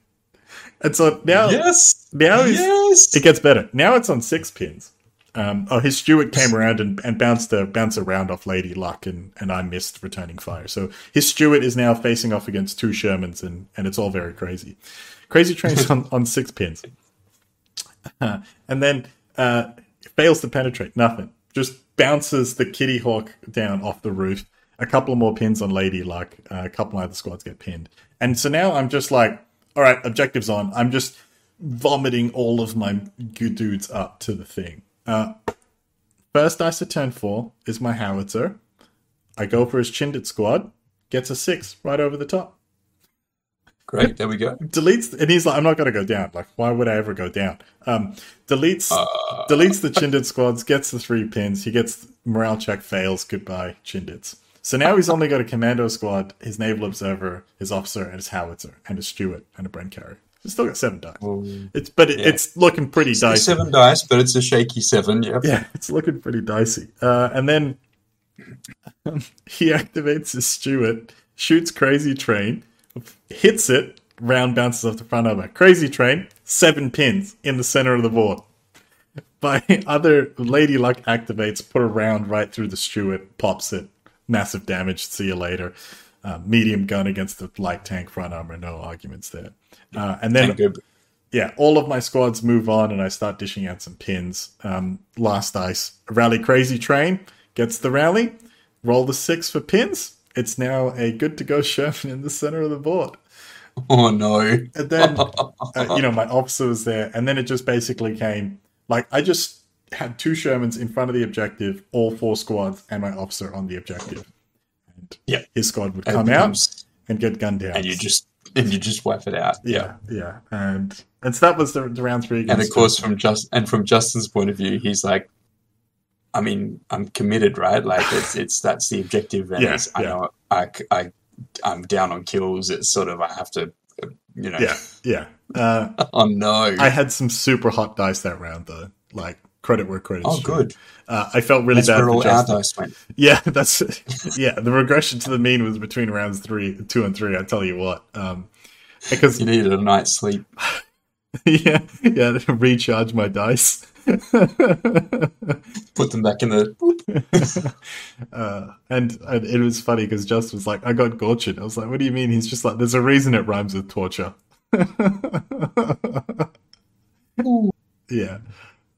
But no, he had a good chat about it, and he's just like, honestly, you played the most Gorchin game that there is. You told everybody what you were taking. You said you take 4 squads, you take 4 squads. If you have tanks, you use them in concert, and that's what you did. You pick a point, you drive home, and use your artillery to take out units. You just played how you say that you play on your podcast, and I lost, and I have just as much information to beat you as everybody else did. He's like, including you won that, a naval gun. and he's like, you won that fair and square. I was like, okay. Yeah. I mean, there was a bit of luck with the naval observer, and of course getting the multiple indirect hits on sixes. Yeah. But I think, it was a little bit on the balance in between, in the middle there, and could have gone either way for sure. But I think there's a lot to be said as well for, like you say, you talk about the way that you like to play. You talk about how you build your list and your list reviews of when you put those up on our Facebook groups and why you take those certain choices that you plan to run. Like, it's not like you have a hidden playbook. Like I shared my list with like you guys on the podcast group. Yeah. Because I wanted you to get a bit of a kick out of what was going. Because only me and Gorgon went, so Jacob and Tyler went there. And so I was like, I wanted you guys to get a bit of a kick out of what I was going to do, and torture myself over the 2 days playing 20 dice list for 4 games in a row. But I didn't actually really tell anyone else until the day before when the list went live, and that's when everyone was like, "You're bringing what?" Yeah. And I think this was the one event where I didn't do a list write-up because the lists were going live. I was like, they're all going live, they're going public. I think it was actually a week before the event. I think it was a full week. Yeah, I think it might have been 6 days or something. Must have been a week. With the submissions and stuff like that. But I was like, look, they're up. I think I was like one of 2 US players. And I took Bloody Gulch and I called my list Hello Second Armored. Like, if that doesn't scream, it's me. Clear. Like, I don't know what to tell you.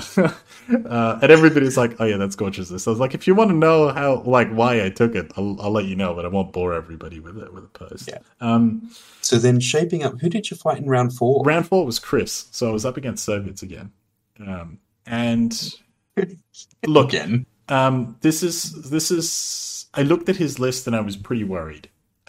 He had 2 M3 Scout cars as transports, 2 Bren carriers, which are transports as well, and he had 2 of the BA6 armored cars with the LMGs, and I think they were enclosed as well on his list. He had a Ziz 3 and an officer, 1 squad, 1 half-track had a squad of 6 with the flamethrowers, or a squad of 8 with the flamethrower, and the other squad with 8, I think it was just guys with rifles in the end.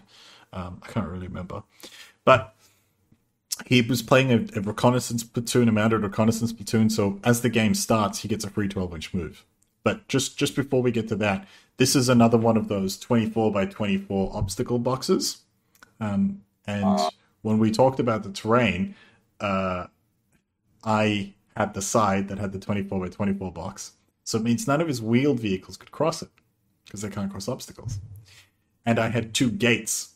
And they were in my deployment zone. One was like 4 inches from my board edge. The other one was 2 inches from my board edge. And I just put my demolition base in the center of that 24 by 24 box. And my Shermans had to go in reserve. And I was like, I just have to buy 1 turn. There's no way that he does this. And then there was a couple of things that really made the game. The first one was, I used the bait unit, so you're welcome, Jackson. I finally bowed. Thank you to your advice. I finally used the bait unit. Actually, it wasn't the first game, but this was one of those ones where, like in the game against you, we both knew it was a bait unit. It was a squad of 6 on a flank. This was a squad of 12, right up outside my little death box. Basically, what was almost out in the open to one. They're up against the wall behind a building. My original plan with them was, if he takes the bait, fine. They'll just go down and they'll wear hits. And once he forgets about them, I'm going to take out the Ziz 3 that's holding the main road, and I'll just punch a Sherman up the main road into his base and call it a day. That was kind of plan A. Oh, sorry, that was plan B. If he doesn't take the bait and he lets it slide, I'll swing that unit, take out the Ziz 3, and either run the unit or swing a Sherman up there and take it out. But plan A was that he takes the bait and he spends a lot of resources killing the unit.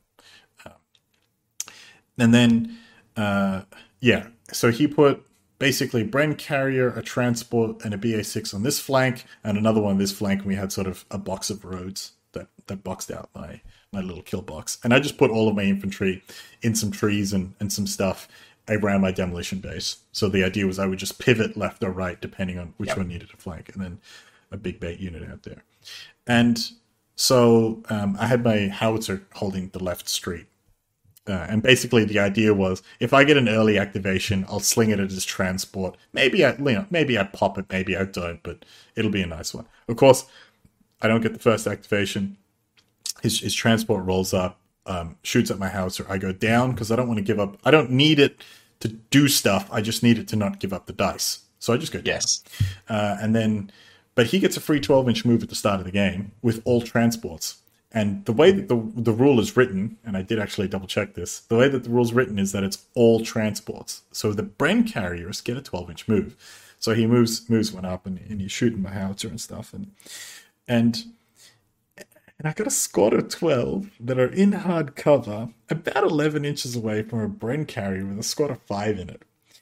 And I'm sitting there and I get this dice. And I'm like, my howitzer's down. I don't want to go down with my Shermans because I'm just giving up tempo. My other squad hasn't been shot at yet, but I think I'm going to need them to go down because there's 6 machine guns pointed at them, and they're just hanging out at the moment. And so I'm like, I'm going to charge a Bren carry with my squad. And he's like, you can charge a transport? And I was like, yeah, of course. And he's like, well, what happens? And I was like, well, you can declare to react. You can shoot with the transport if you want, just like normal.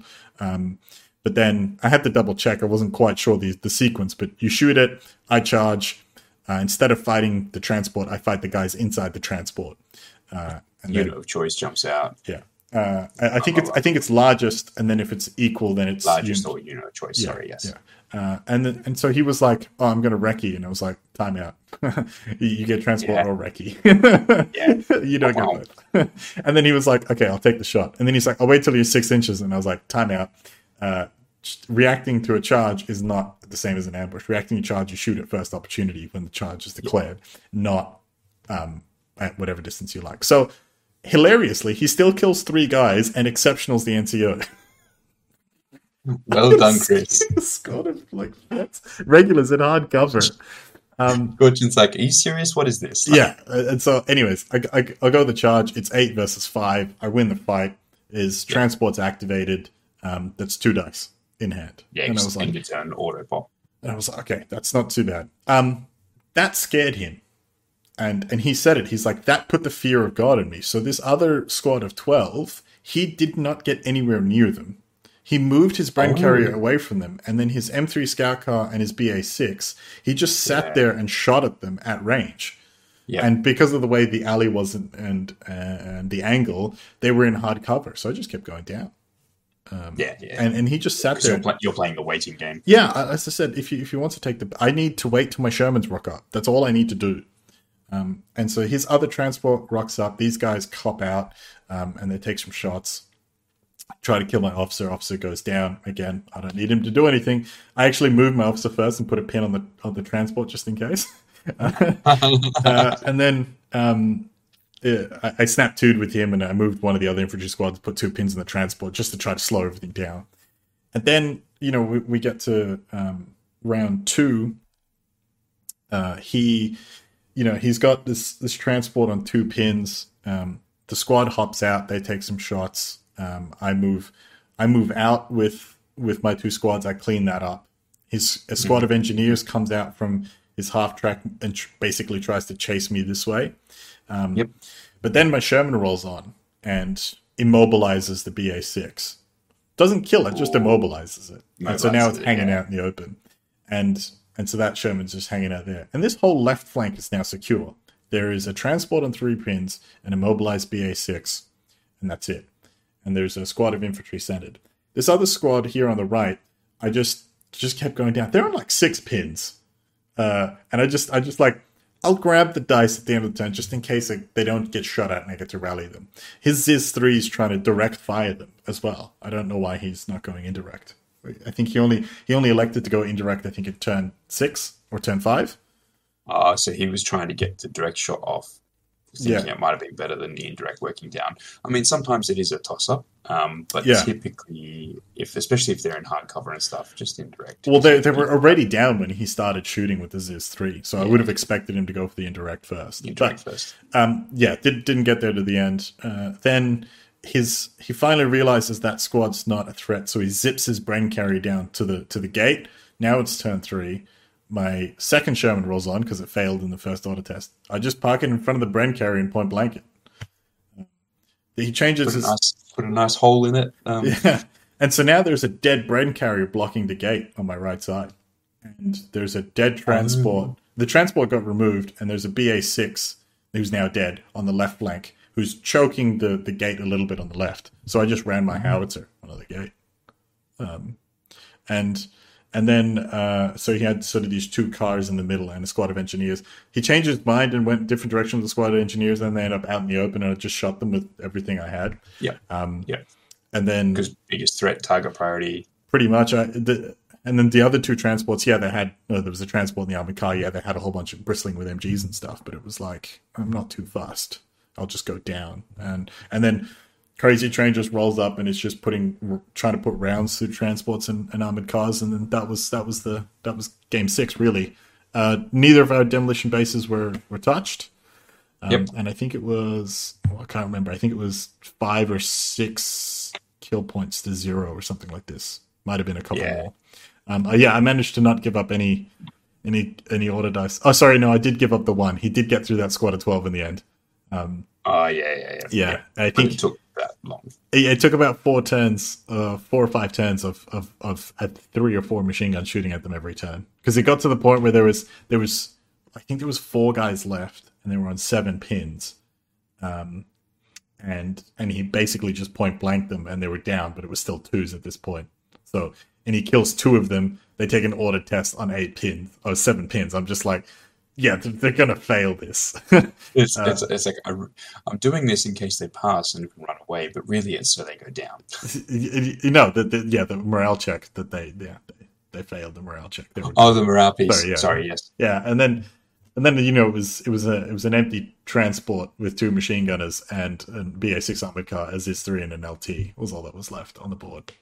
I'm curious, was he running so with the reconnaissance units, you can leave guys behind in the transport and to count as crew to manage the extra guns. Was he running them then as manned transport? No, we clarified that at the start. Yeah, good. Because there's the US armored infantry platoons that, but that's actually a theater selector special rule where if you buy the half track, they don't, and you leave guys behind, they don't count as empty transports. But correct. The rule is on the mounted recon squad, and it says it can fire one additional weapon per guy left behind than an empty transport. Yes. So it's an empty transport that can fire more guns, not a manned transport. That was something. But it actually didn't matter anyway, because he always had an armored car within an inch of his transport. Yeah. So he was basically running them as twinned armored cars, which is actually a really clever idea. I really liked it. Oh, it's good. But it's really, really good. It meant that I had to kill his BA6 to pop his transport. Yes. And he was like, oh, why don't you just shoot the transport? It's easier to kill with my Sherman. I was like, yeah, but if I kill the BA6, I get 2 for 1. Yep. And that's probably when he was like, oh, yeah. Frustrating game for Chris, I think. Just, again, that was one of those things where, look, the terrain didn't decide the game, but it certainly made it a lot easier for me by a huge margin. Yeah. Especially because, I took out I took out one of his track vehicles, and then his second one, he should have just plowed through one of the fences. But yeah, I think that's one of those things where if something catches you unawares, like me charging his transport, and that really like rocks you gotta get back in the game super quick. You gotta find a crutch or a mental strategy or something like that. Just be like, oh my god, I didn't know you could do that. That's horrifying. His other Bren carrier just had an officer in it, and his other transport had 8 guys in it, and I had a squad of 12. Like, I'm not charging a squad of 12 against 8. Like, just, I'm not doing that. No, it's a lot of dice, yeah. It's a lot of dice, yeah. Against the captain, maybe. Yeah. If I was in range, but the 8 is a lot more risky. Yeah. And especially because I had to cross a lot of ground to make that happen. Like, he had to get closer for that to risk it. And, at that point, it was on 6 pins. I think it was on turn 3. It was on 6 pins. I was like, you're out of time, Chris. Like, you got to go. But, of course, I wasn't going to tell him. Oh, no. Yeah. And look, there's this crossover between being able to have... you got to be able to have a competitive game without it being a learning game. Yeah. But there are also times where you've got to be able to have a learning game where it's not competitive. And then there are the times where you need to be able to have a competitive game while still being a learning game. But they don't always go together. And we're pretty good in Perth. Like a lot of the casual games that I pick up, for example, and people who are wanting to get back involved or wanting to catch up games with Bolt Action, and I'm like, is there anything that you want to do or try different that I can because I've got quite a lot of resources, so I can bring something that's different for you to play against. In fact, I did that with Chris when he was trying to understand how to use cavalry, and I was like, well, I'll bring a Japanese list that's different. And whilst he still beat me with that list, when he first looked at it, he was like, "This is terrifying. I don't know how I'm going to fight it." And I'm like, "That's what I want to be able to create, because you'll learn through the experiences." And so, I think a lot of people over that weekend learned a lot of things about, and me included, where I'm just I don't enjoy 20 dice lists having to play them. Credit to you, you got to the end of turn 5 in both of your games, and that really goes to show you that that Bolt Action is a fast system. Like, yes, a big part of that is on the player as well to play fast, but the top speed limit is not in the system. It's on the player. No, there are other games where it is the system. The top speed limiter on Bolt Action really comes down to the player. As unfortunate that is to say, but as particularly in, if you're not having beer and pretzels, you're not catching up with a buddy and that sort of thing, which are fantastic to do over a game of Bolt Action, don't get me wrong. But if you're at a tournament and you're going, how am I going to get through 6 turns in 2 hours? And it's like, my friend, it can absolutely be done. It's in there. It's just about making those snap decisions and thinking quickly and trying to think those 1 or 2 steps ahead. But yeah, look, it was, honestly, I was really gassed coming through the weekend. I think Saturday night when we all went to, this is the other thing I love about the Perth community is that the TO invited everybody to his house for a barbecue after or between rounds 2 and 3, because it was an overnight pause, and catered for it, and catered substantially. Nobody went hungry, but honestly, it was just like all of the players just sat down and the TOs were just like beer in hand, amazing food like on our plates, and then it's just like big thanks to Nina and John for that. Yeah, absolutely. And all of us are just like, Bolt Action's fun. I'm so tired. And then, Pete said to me afterwards, because he came and crashed with us when we all sort of were sitting around and chatting and having a good ball and stuff. And on the drive back home to Naranga up from Albany, he was like, "You guys went pretty hard at it." Yeah. I think if we do that again, I'm going to need a lot more caffeine if we're going to go for beers on that first night. Yeah. Well, I think we'll definitely have some opportunity to do lots of different things. Coming forward. Gorgon, I haven't even talked about the plane. Oh yeah. Oh my god. You haven't even talked about the plane. So Dan, I was there pretty early helping setting up tables, and everybody just sort of rolled in, an hour and a half, an hour early. And I think you were one of the last in, Dan. And oh my God, when you walked in, I was like, somebody get that man a bucket. Like, Dan, are you all right? How bad was the drive? I don't think I've ever seen you that pale. No, I don't think any of you have seen me that pale before. And I was pale to begin with, so that's saying something. So essentially what had happened, and this, Pete and I joke about it, so it's fine. It's all good. But so my father-in-law, where he is in the property and his background and what he does is involved in engineering bits and pieces, and he has an ultralight plane. And he was like, we need to go pick up some fuel from the generator, so we got to go do that. And I'll take you up and we'll do a little trip in the plane. Amazing. What a way to start the day. Yeah, and look, to be brutally honest, I knew what I was getting myself into because I've been in that plane before, and I knew it was a bit windy, and I was watching the windsock and stuff, and I was like, look, what's the worst? I've been on planes before. What's the worst it can be? And we're getting ready for takeoff, and Pete's looking at the windsock, and he's like, yeah, look, it looks a bit windy and stuff. Look, if I'm not comfortable with it, I just won't take off, and then we'll just get in the car. It'll be fine. And I was like, I trust you. I got no reason not to trust you. You're a qualified pilot. And ultimately, he's in the plane with you, right? That's right. That's right. Um, and this thing is, if you think about, and this is, I'm going to do horrible justice to this, but if you take a Coke can, cut the sides open, and splay the wings out, that's about what it was. What And so was now it? take that. Is a Cessna not an ultralight? Oh, it's smaller than a Cessna and Oh, much wow. lighter than a Okay. Cessna. Okay. Yeah. This is a kit built aircraft. Right. It's Yeah. a Yeah. legal kit built of Yeah. aircraft, but it's it's all essentially kit IKEA built. for aircraft. Yeah. Pretty much, yeah. And so imagine this little Coke can, and you put a turbo fan in front of it, and just throw that can at it and see what happens.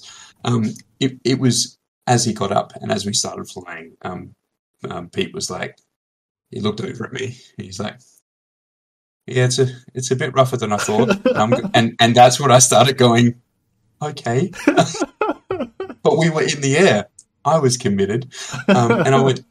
And he pointed off into something in the distance, and he was just like, "Look, we're just going over there. We should be all right. I'll go a little bit higher. It might be a bit bumpy on the way back. We'll figure it out. If you need more time, we'll just take more time."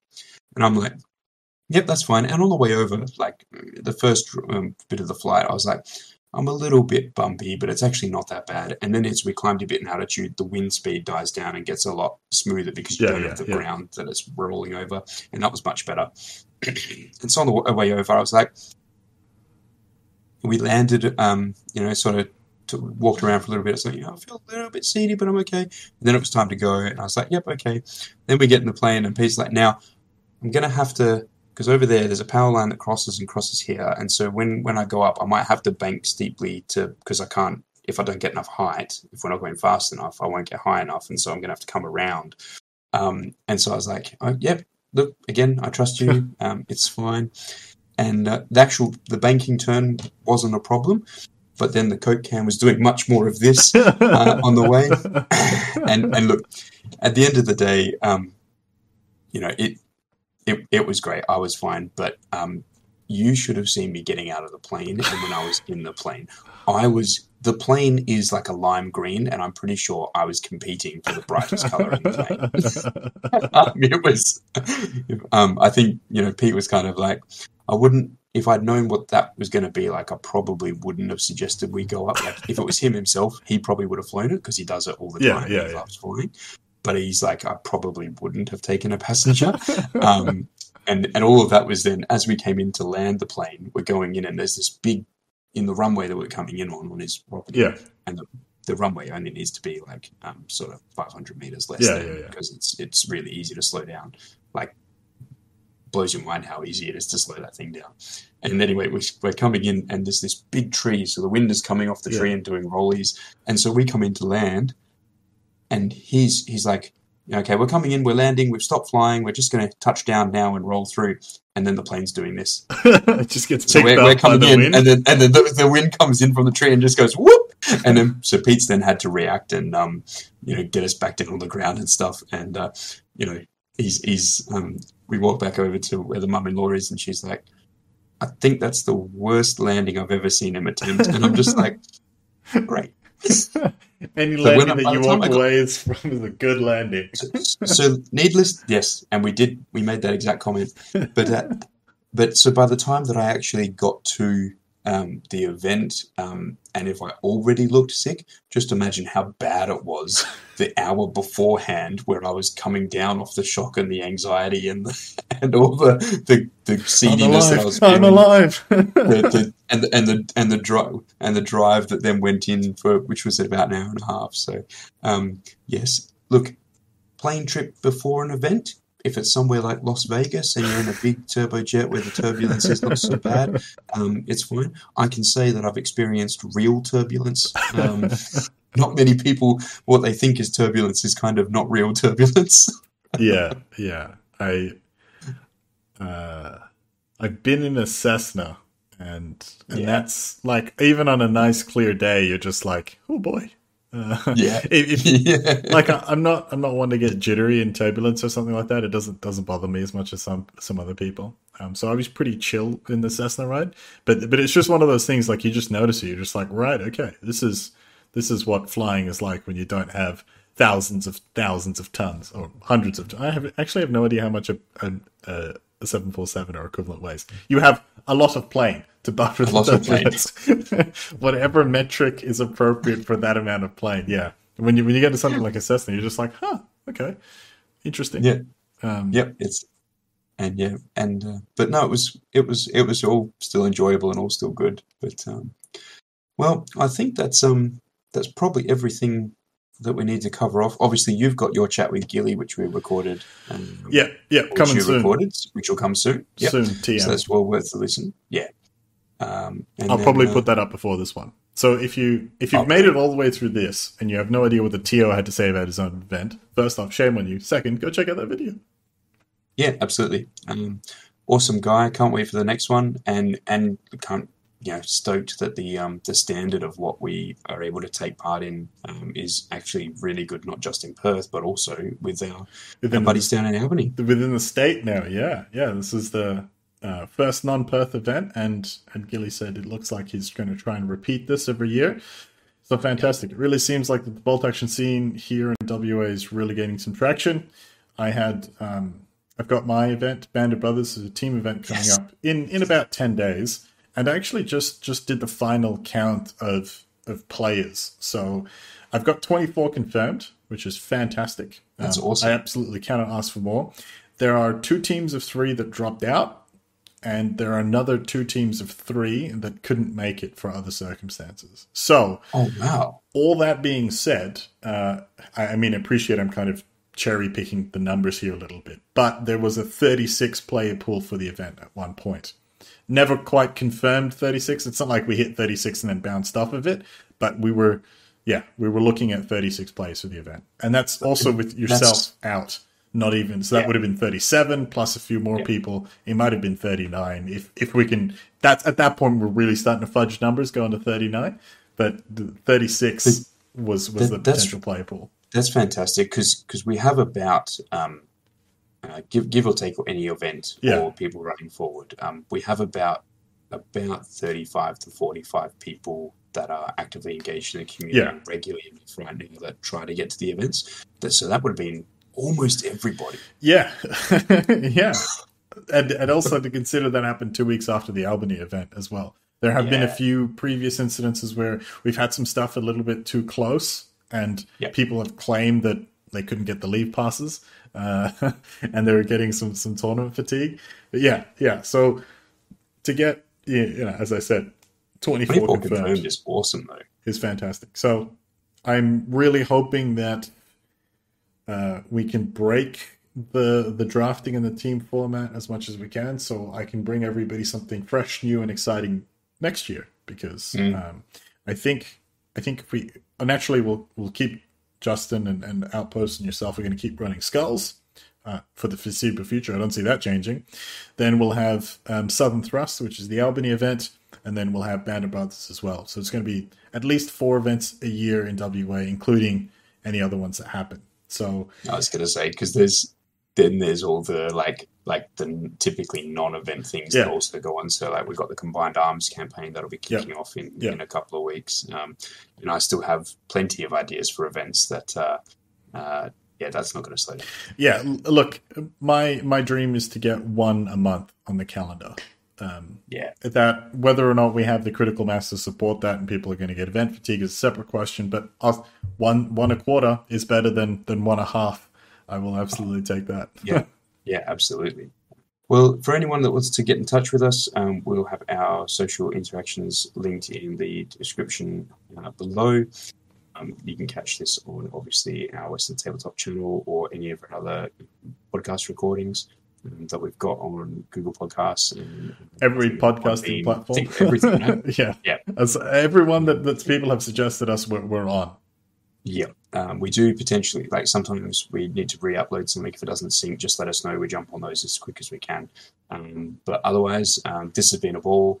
I'm looking forward to all the new wonderful things that are coming forward. I've been Dan. I've been Gorchin. Thanks, everyone. Thanks, everyone. Ciao.